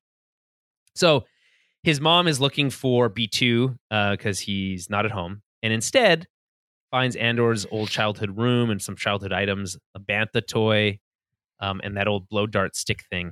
Again, this is one of those moments where like, okay, it's like she's clearly has been with him for a long time. Right, yeah. One of those kind of like parent moments where they're looking at their kids' old stuff and it's like, oh, my heart breaks, Then we flash back because we saw the dart stick thing. We flash back and this is where we see them in use. So we're like, what is that thing? Well, we'll show you.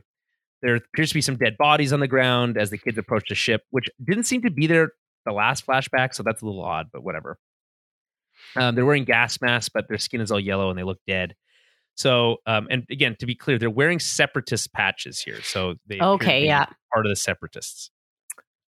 I don't know why I thought they were Empire patches. I guess they look very similar. They all look, they're all pretty close. Yeah.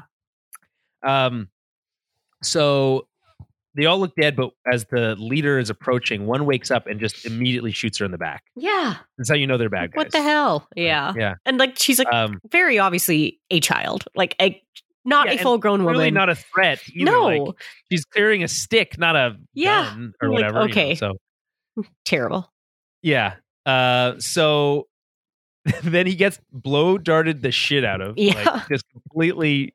It's like that scene from Ace Ventura 2, When Nature Calls. Are you familiar with this scene? I'm not. It's so funny. It's one of my favorites. So he's getting shot with blow darts and he starts to run, but his like some of his limbs start to like go numb. Right. So his like arms are like, this is classic Jim Carrey stuff.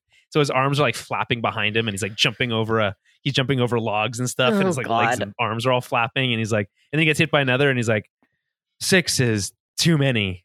Passes out or whatever. God. It's so fun. It's so funny. It's one of my favorite scenes in that movie. By the way, hot take, Ace Ventura 2 is better than Ace Ventura 1. It's hard for me to watch Jim Carrey movies. Not a big fan.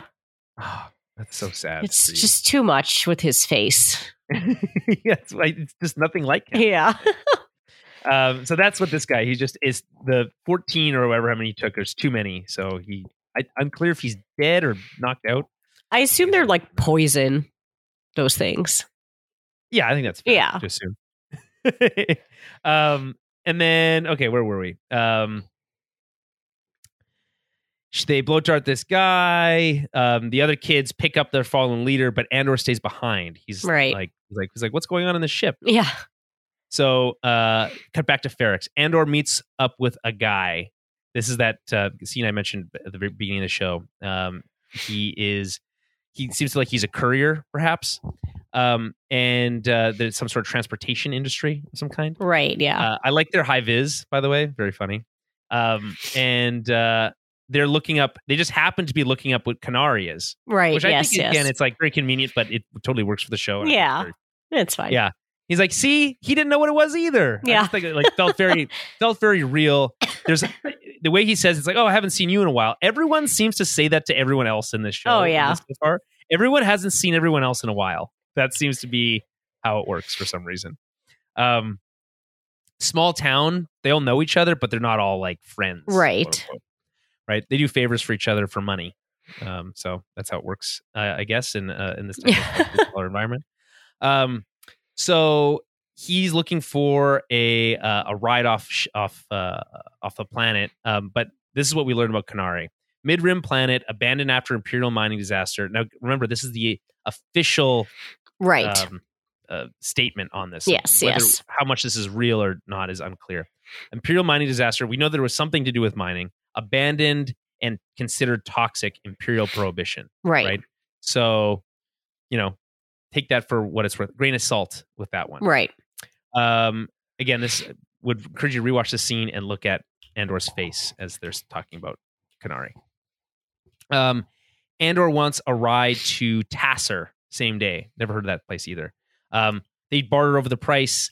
I love how this goes. He's like, give me a real price. He's like 900. He's like, you want discretion and speed. That's an expensive combo. Yeah. Like, yeah, that's fair. So he's like, okay. He's like 500. He's like, man, that's not going to cut it. He's like, well, split the difference. I'll do 700 and that's my floor. I'm like, right. Okay, I like the little quick bartering. It's fine. Oh yeah. And I think our credits are essentially equal to dollars, right? We're saying like $700. Are we supposed to feel like those values are equivalent? I'd say around there. The device is $40,000, right? He's saying, I'll give you this for 40,000 credits. Yeah. I feel like that has to be like an equivalent number.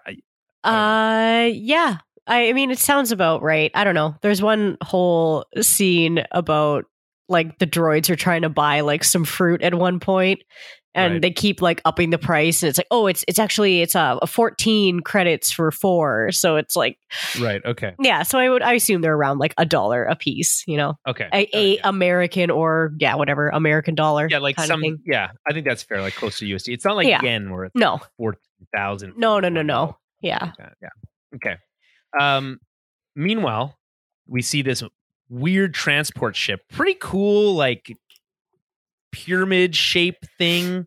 That's like a carrier, basically for these like essentially troop transports. yeah. I liked when it just popped in and then they all drop out of Yes. it. It was really cool. Yeah, so cool.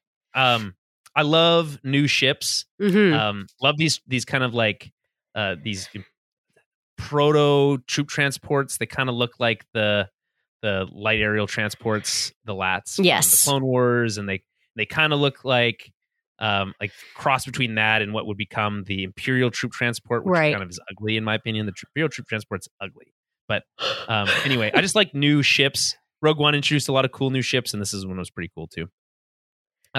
Anyway, they're getting ready for this like mission that they're going on, and this is another great scene. It's just so fun. It's just hilarious to me, but also fascinating. So there's 3 teams.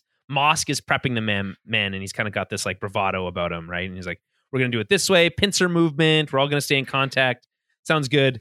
And he talks about there may be some local resistance who may be less than enthused with our presence, right? Talking Right. kind of Yes. this neighborhood does not take kindly to authority. Yes. So then Mosk is like, "Okay, I've done my part. Floor's yours, Captain," or Yeah. whatever.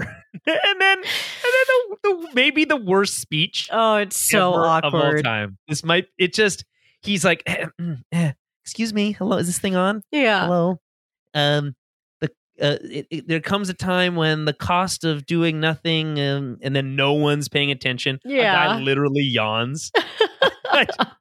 I just like so. I think we're probably going to see this character kind of like move up the ranks. Probably, the yeah. Empire, maybe Yeah. get part of the ISB and all that kind of stuff. But and it will be kind of fun and fascinating to watch kind of our villain Origin story. kind of origin and Yeah. and like become this kind of like big bad. Oh, we for also see sure. Andor grow into himself. I think that's a kind of a fun dynamic. I feel like we're But- for sure going to get some kind of story about this is where he starts like hating like any sort of like resistance or rebellion or anything like that, right? And then Right. he's going to become one of those like, I don't know, like not Die Hard. like, yeah, those diehards that are like Dyed in the so wool. focused on trying to like go after these rebels all the time. Right, So because they're dangerous and they're hurting people. Yes, And exactly. the Empire, they're trying to hurt the Empire. The Empire's just trying to help people. yeah, exactly. So like, yeah, and they hurt me and they embarrassed me, and that's the yes, worst part. yes, Right. yeah. As soon as that So- ego's bruised, it's yeah. Oh, yeah. So I just thought that was a brilliant portrayal of that whole thing. And then, by the way, if you watch Mosk's face while he's doing the speech is priceless also. He is like, I don't know if he's trying to hold back laughter necessarily, but he's just like clearly embarrassed for him, Yeah. which I think is funny. And then he's like, and then he starts the clap because no one else is clapping. And he's like, "Well said, sir." Yeah. Very inspiring. It's like that secondhand embarrassment, right? Like, Oh, yeah. right. Again, brown noser, so he can't Yeah. admit that he's like, maybe not your best work, right? Okay, then we get back to Ferrix. Luthen is waiting on a bus with an old man. This is very cute. This guy's just like a regular, just a sales guy, Yeah. business guy. And he's like, hey, I've been doing this so long that, now they're charging us to park and they're charging us for transport, and we're just trying to do business. They're getting us from both ends. Yeah. And I just thought it just very reminded me of that a little bit, like that guy from Obi-Wan who turned out to be a bootlicker. Yes, But- yes. But I don't get the impression that this guy was a No, he just seemed like that, like, cute old dude on the bus that chit chats with Yeah. people. Yeah. right. And he's like, well, it's kind of more like a plane ride because they talk about how they're kind of like stacked up and they can't get into port or whatever. Yes. Yeah. And he's like, and there's that line where it's like, you never know who you're talking to these days. And I think that one's pretty. Oh, yeah. pointed, Oh, of course right? it is. That's interesting. And then the line, you know what they say? If you can't find it here, it's not worth finding. And then you cut to Andor walking through that scrapyard, and it's a really cool tracking shot. For the end of the cut to the end of the episode. This is where they start really kind of like hammering home these cross cuts start getting really pointed, and I think it actually works. I think it's really cool and clever. Oh yeah, this idea of using the previous scene to provide context to the next scene, even though when they're clearly completely separated or different or different times or different contexts even. I think it's something that that didn't necessarily start in comic books, but it may have, for all I know. And The Watchmen, which is obviously one of the all-time best, would do this where they would say something in one panel, right? And then it would cut to another panel, and that phrase, which they're not talking about the thing in the next panel, but it would be clearly that they're showing something or saying something about that next thing. Like kind of when they do that thing where like you see it's almost like a narration, and the words from the first panel are in the artwork. Bleed over into the next one. So it's like, yes, this is what they're talking about. I think it's it can sometimes be a little too on the nose. Oh, of course. Yeah. But I do think it's clever and smart. And I think when it's well done, I think it feels satisfying. So, okay. That's episode 2. So far, 1 or 2, which one do you prefer? I'd say the second one for sure. Out of those, it's like I said, when I was first watching them, the first 2 to me kind of relatively blend together, and then the third one for me is where it was that kind of got my attention more, and I was like, oh, okay, like I care more about what's happening next. And you know what I mean? If I were to just watch episode 1, like we said, it would have been like I wouldn't have really cared. Like there's no cliffhanger, there's no like, oh, I wonder what's next. It was just kind of like, oh, okay. Like, I guess we're just going to keep chugging along. We haven't really got to the political intrigue, which I think is clearly what the Tony Gilroy's strong suit is, you know? Mm-hmm. And so right now we're doing kind of like spy thriller type stuff. Yeah. And that's fine. It works. But we're going to start getting into the politics of stuff. And then we're really going to start being able to sink our teeth in and get real juicy. Right. But, and this, now that we've kind of laid the groundwork here, episode 3 is where it's called Reckoning, right? I think for obvious reasons, because things are coming home to roost for Andor here, and it feels like it has real momentum by this point. And because of the way it's all kind of won over kind of 48 hours, I think we pick up basically right after the end of episode 2, and shit's real, right? So we start with a flashback again. Shot of Andor entering the crashed ship. Love this shot of like down this octagonal tube. Very reminiscent of 2001: A Space Odyssey. There's a shot that's very similar to that. Of course, in that movie, they rotate the camera and things kind of turn and stuff. It's very cool. If you've never seen 2001, I have not. Recommend. It's one of the greatest movies ever made. Is that the one with the monkeys? Yes. And the obelisk? But not yes. Yeah. But it's not just those things. I don't know. And it was filmed in the 70s, and I think it's this, you can't overstate how impressive they were able to accomplish from the 70s. Like, it looks great now, today, still. I just think it's amazing. So I got the chance to see it in theaters as part of like an anniversary. I'm hoping to see Jaws if it's still in theaters. I want to see the Jaws 3D thing, because I've never seen Jaws, despite the Jaws poster behind me. I'm a poser. Like ever? Yeah, I've never seen it. That's insane. Okay. You can't make fun of me for not seeing 2001. I can if you have a poster on your wall. I don't have 2001: A Space Odyssey poster on my wall. Fair enough. It's just one of the coolest posters of all time. The Jaws poster. Yeah, it is great. It's iconic. Posters ever. Yeah. So come on. It's insane. I can just like it for the poster. I just like the poster, but I do want to see the movie, obviously.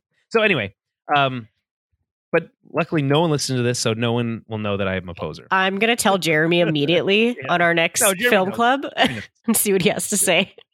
He's like, he'll just be like, I know, I'm just disappointed. Okay, so we see more bodies with yellow faces. These ones are in the ship, so it's kind of interesting. It's like, is it because the hatch opened, or why are these people dead but not the scrappers? It's unclear to me. So Andor sees his reflection in the shiny material gadgets on the ship, and gets mad and smashes stuff. What's your reading on why he gets mad from seeing his reflection? I wasn't too sure about that. Like I'm assuming he's never seen his own reflection.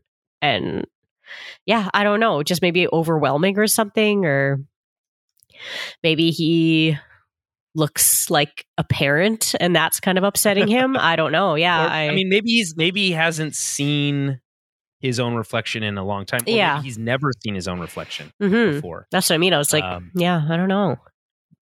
That's an interesting one. I think it to me, it reads as like being mad at his current situation. Yeah. Like usually when they show, I don't know, anytime they show somebody like smashing their reflection, it's usually some kind of like psychological nuance of like, oh, they're mad at themselves. They hate themselves. Like it's something about that. But I think it's more like he's mad that he has to, like, that he's not so much mad at himself as so much he's mad at a situation. Yeah, exactly. Or maybe it's like seeing his reflection in like separatist, or seeing his reflection in this technology reminds him of the mine and that kind of stuff and what happened there. And that's just like upsetting, right? Because it's like, oh, these were the people that caused that disaster or whatever. So, yeah, I think that's a good read. I think that's a good read for sure.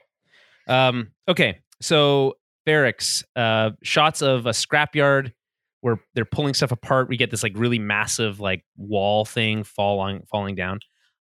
Again, think the effects are very good. I like we seem to spend a lot of time watching ships be disassembled in Star Wars.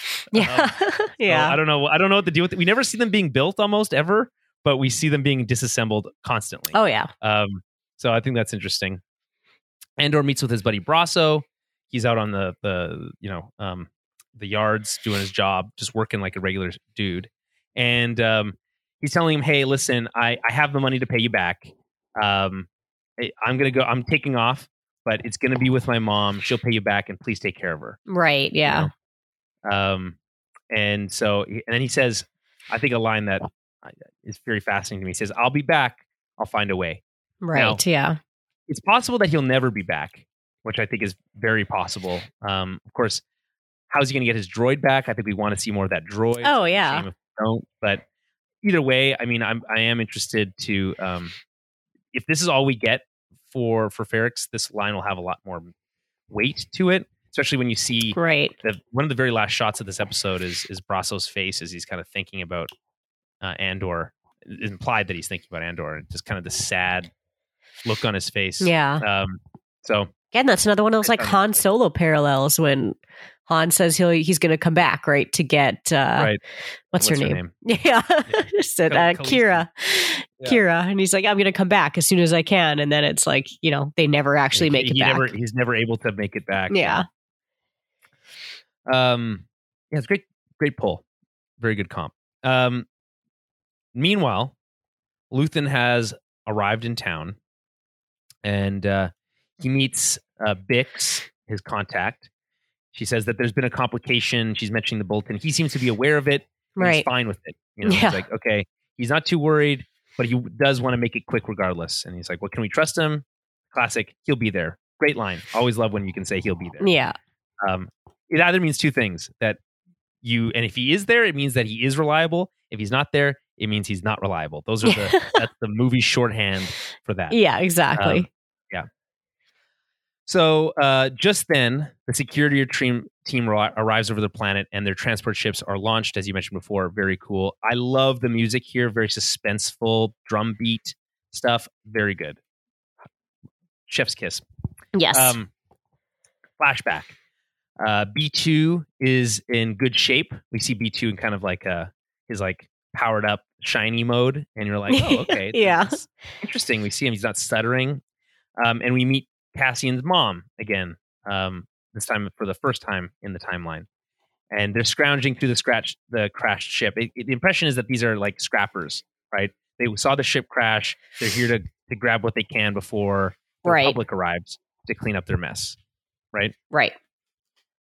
And they also hear Cassian breaking stuff, and we hear that as they enter the room, we get the line Republic frigate approaching. Right. Which, first of all, I want to see a modern, like, graphical version of a Republic frigate. We don't get to see that, and I'm a little like, as they were leaving the planet, I would have liked to have seen that, but see one in the distance or something. Expensive, yeah. I get it, but a shame in my opinion. So they either way, this is one of those cool crosscuts. Republic frigate approaching, crosscut to Imperial ships landing.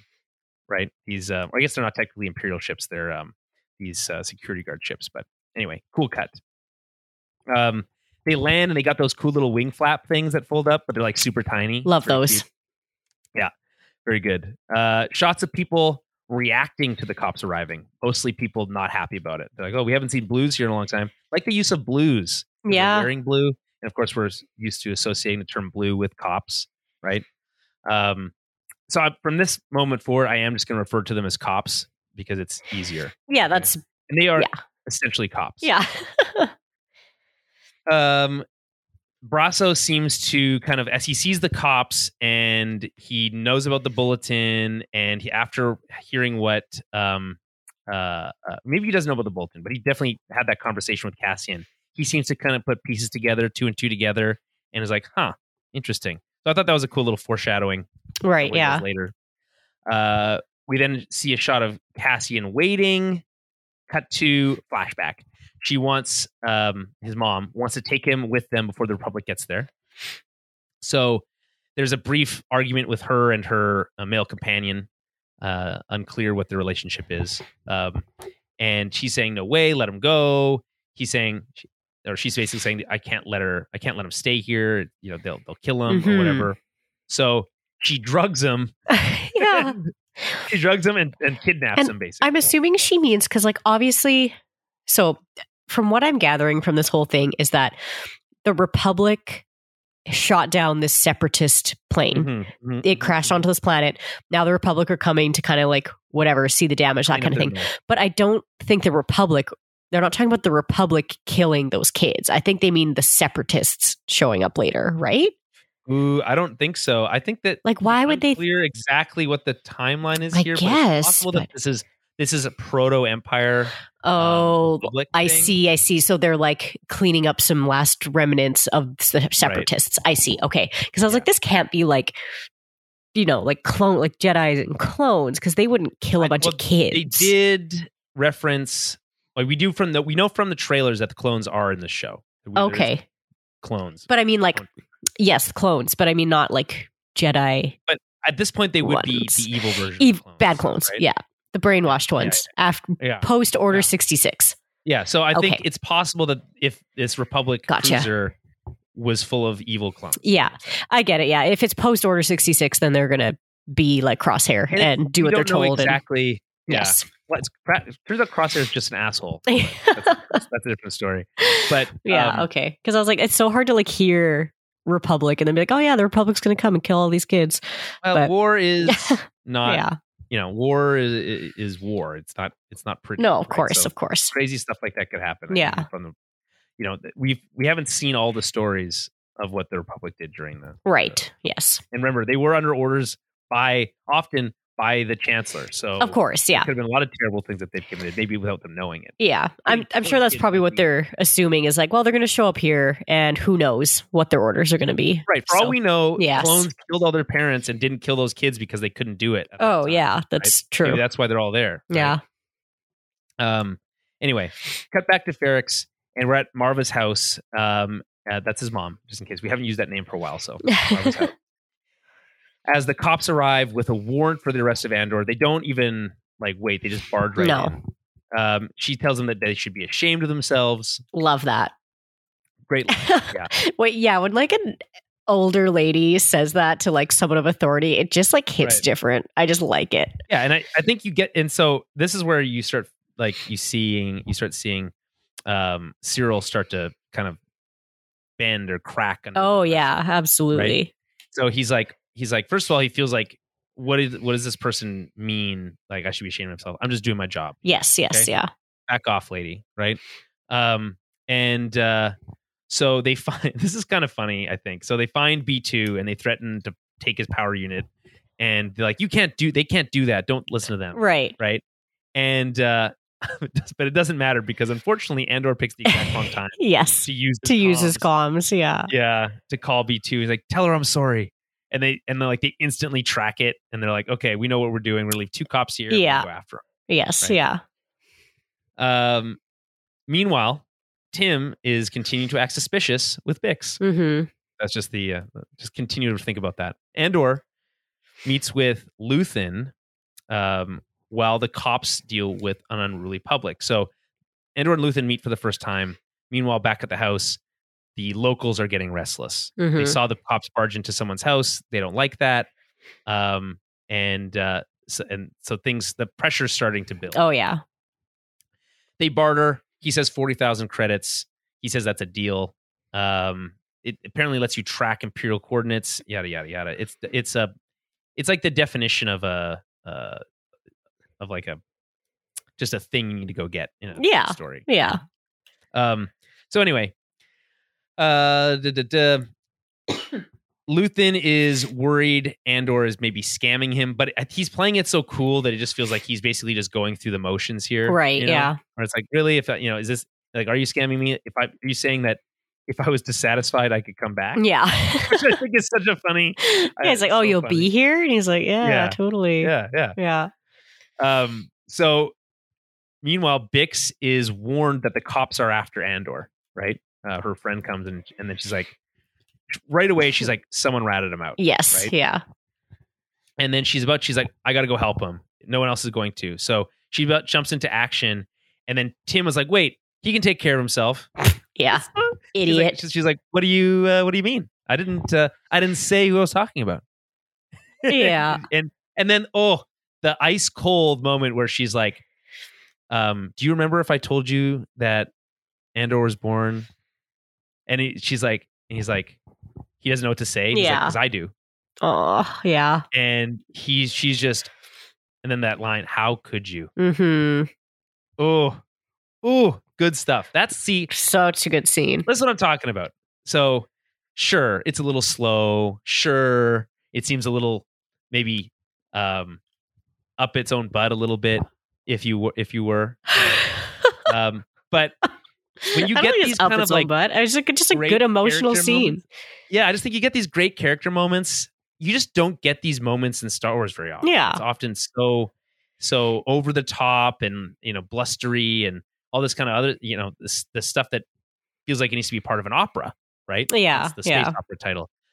This is subtle. It's pointed. It feels true to life. I think it's exactly what, if you were someone who'd been waiting for an adult version of a Star Wars story, this is it. And if you don't watch absolutely. it's your own fault. Yeah. Okay. So I'm saying if you don't watch it and we don't get more of this stuff, or we don't get more of it for a long time, you have no one to blame but yourself. That's true. Okay. So we cut back to Luthen. This is where it starts cutting back and forth really quickly. Luthen continues to barter. He knows, their game, basically Bix in there. They've been bribing folks to leave valuables on scrapped ships so that they can sell them on the black market. It's a pretty good racket, actually. Oh yeah. But he's like, that's all fine and good. You didn't get this from one of those things. Where do you get it? Right. And I love this part where he's like, listen, I'll give you another 1,000 credits if you tell me how you got it. And then you get this really cool speech, which is also in the trailer, which is this, like, they just wouldn't believe, they cannot imagine that someone like me would just walk in the door, right, take their stuff, spit in their food, which I like that. Yeah. A lot, by the way.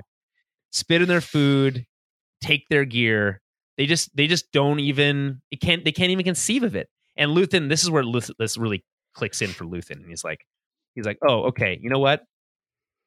This is I'm here for this thing. And he says it later. He's like, I'll take the box if that's all you can offer. But right. I'm actually here for you. I know all about you. I know your story. What you just told me really locks it in, because they don't get it. Yeah. They're so smug and satisfied with themselves that they think that nothing can touch them.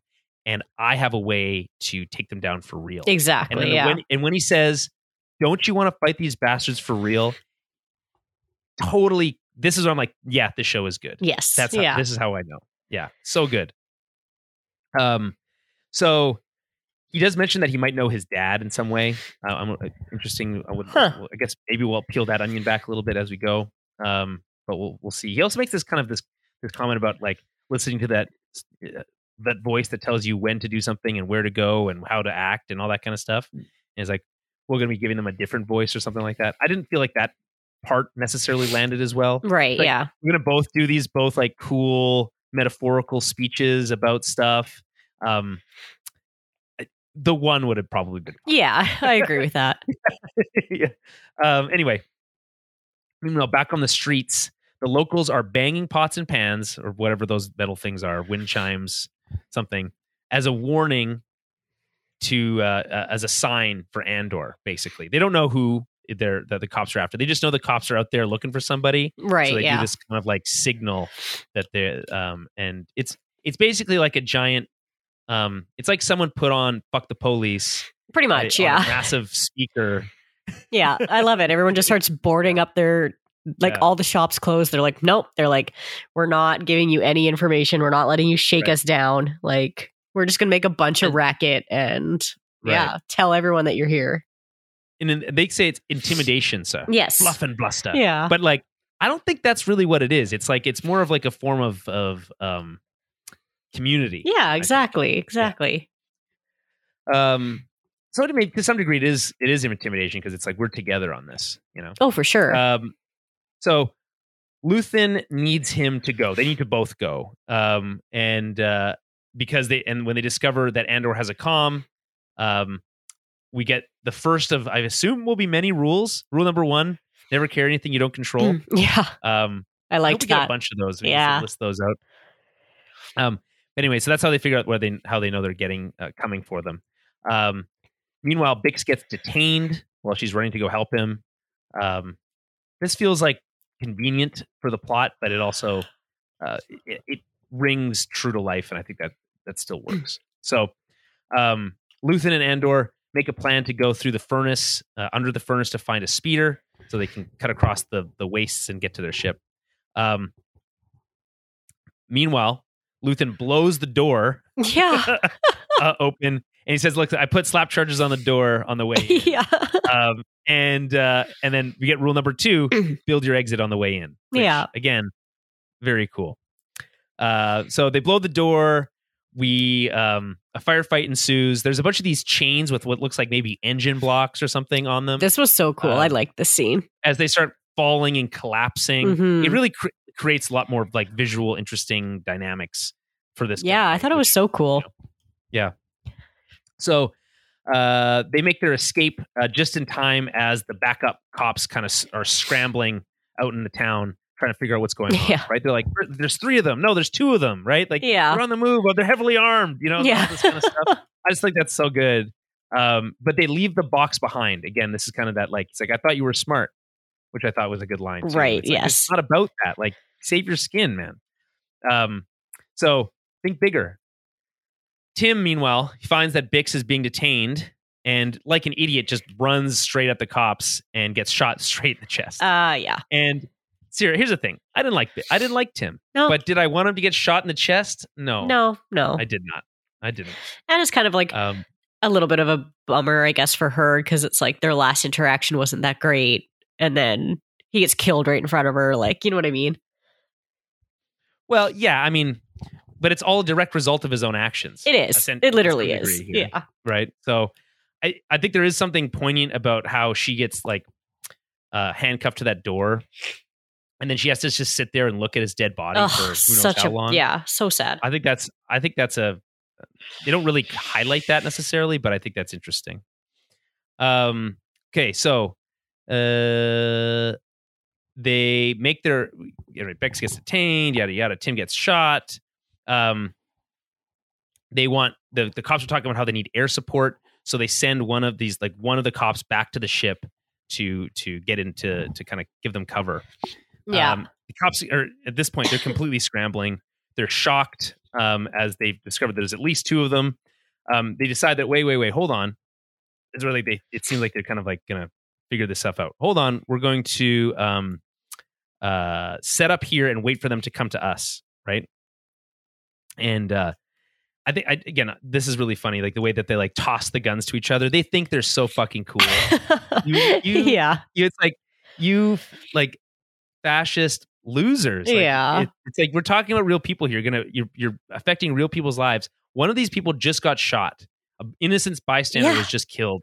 you do I mean, they don't know that necessarily, but some of them do, and it's like they do not care. No, absolutely not. And it's just very, again, poignant, I think, and maybe a little on the nose, but again, we're talking about space Nazis here, so Yeah. you know. Meanwhile, inside, so Cyril sets up inside one of these houses. He's like waiting for them to come. He's got like a little hiding spot.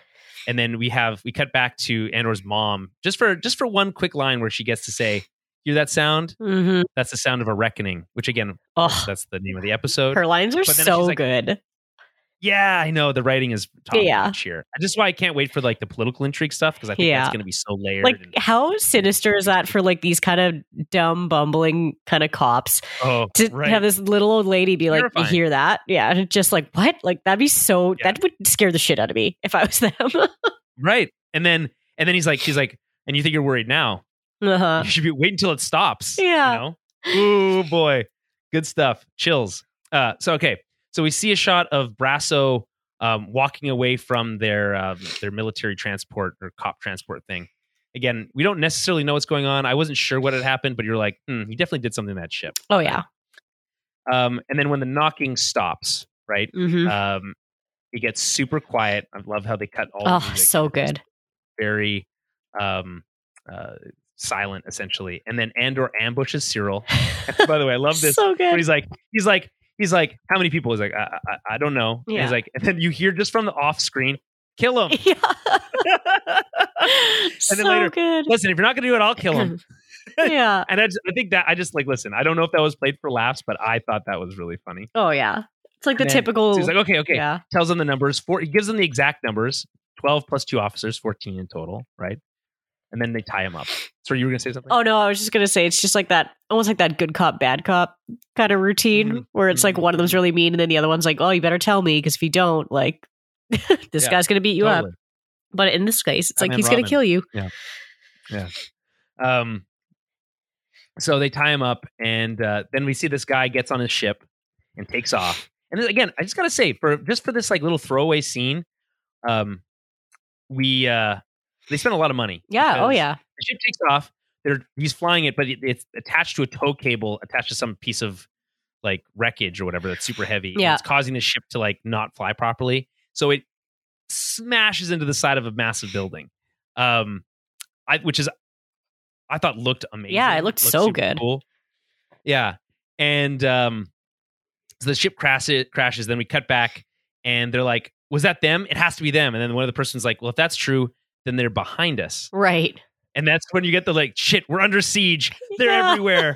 And I laughed. Yeah, because it's like there's two of them, you idiots. Yeah. But it's not really because they did have help. They had help from the people. That's true. Right. So they're everywhere. And it's so funny. So one of the cops finds Cyril tied up just in time to see a speeder take off down the road. The cops open fire. And just when they think they've got them, the speeder flips and they're like, again, I said there's that little smirk and smile. Oh, yeah. That they give to each just other. Like so proud of themselves. Yeah. It's so funny. Yeah. So they are approaching the speeder, and just then Luthen and Andor take off on a speeder bike, and they blow up the speeder. Yeah, and I just love how you get these classic shots of people walking away from an explosion, and it's like they don't look at explosions, and it's super cool and badass. Cyril's not looking, but when it explodes, he like totally like flinches. Yes, yeah, oh yeah, and he's terrified. He's absolutely terrified, and they take off, and then you got like the rest of the cops are all scrambling. They're like trying to get them. They're like, we got to get out of here. Calling for evac. He's like, did you get my last message? And Cyril is just literally standing there, blank face. Can't believe what just happened. I think he's going through like, how do I explain this? Oh yeah. Like, how is this gonna work? I have no He's idea. Going through all those emotions of being like, how did this happen? Like, exactly. What am I going to do? How am I going to explain this? Like, what's going to happen now? Like, all of those emotions of like, I'm going to lose my job, or they're going to kill me, or what the hell do I do now? Yeah, exactly. But also it's like, I think you mentioned before, this is kind of like his crucible. Oh, right? absolutely. He kind of like is dyed in the wool at this moment, right? That, the rebels are a scourge. They're a scum. Oh yeah, he's going to get reamed out, and then he's going to get all mad, and now he's going to be on a vengeance quest. Fired probably, and then join the Empire, right? Yeah, of some kind. That's my prediction. So cut to Andor and Luthen. They're on a speeder bike. There's a quick cut to his mom. She's crying. Oh, so sad. And B2, we see it both in the past and the present. We cut back and forth. Bix is also rescued, but we see Tim's body and Brasso's reaction, like I said before, this kind of melancholy. We're happy that they escaped, but the general feeling is of sadness. Right, yeah. And there is some beautiful shots of the speeder as it's going over like water and land and like cutting back and forth. I love that shot. It was so cool. It almost looked like different plots of like farmland and water and like different whatever it was, like aqua farms and that kind of thing. Like, I don't know, it was really cool. I get the impression that the industry, like what they're doing, like the scrapping, is what ruined the farmland. Probably, yeah. Kind of what they're, Anyway, industrialization, sad times. Anyway, beautiful shots of the speeder, as I said. Andor and Luthen make it to the ship, and they take off as we intercut with his mom saving him back in the flashbacks on a random ship from the past. And we end with a shot of both Andor's face and his mom's face in sunrise or sunset. Yeah. As they kind of like, he has a birth into a whole new life. Yes, yeah. The past and the future. So very exciting third episode, action-packed, lots of cool symbolism and all that kind of stuff.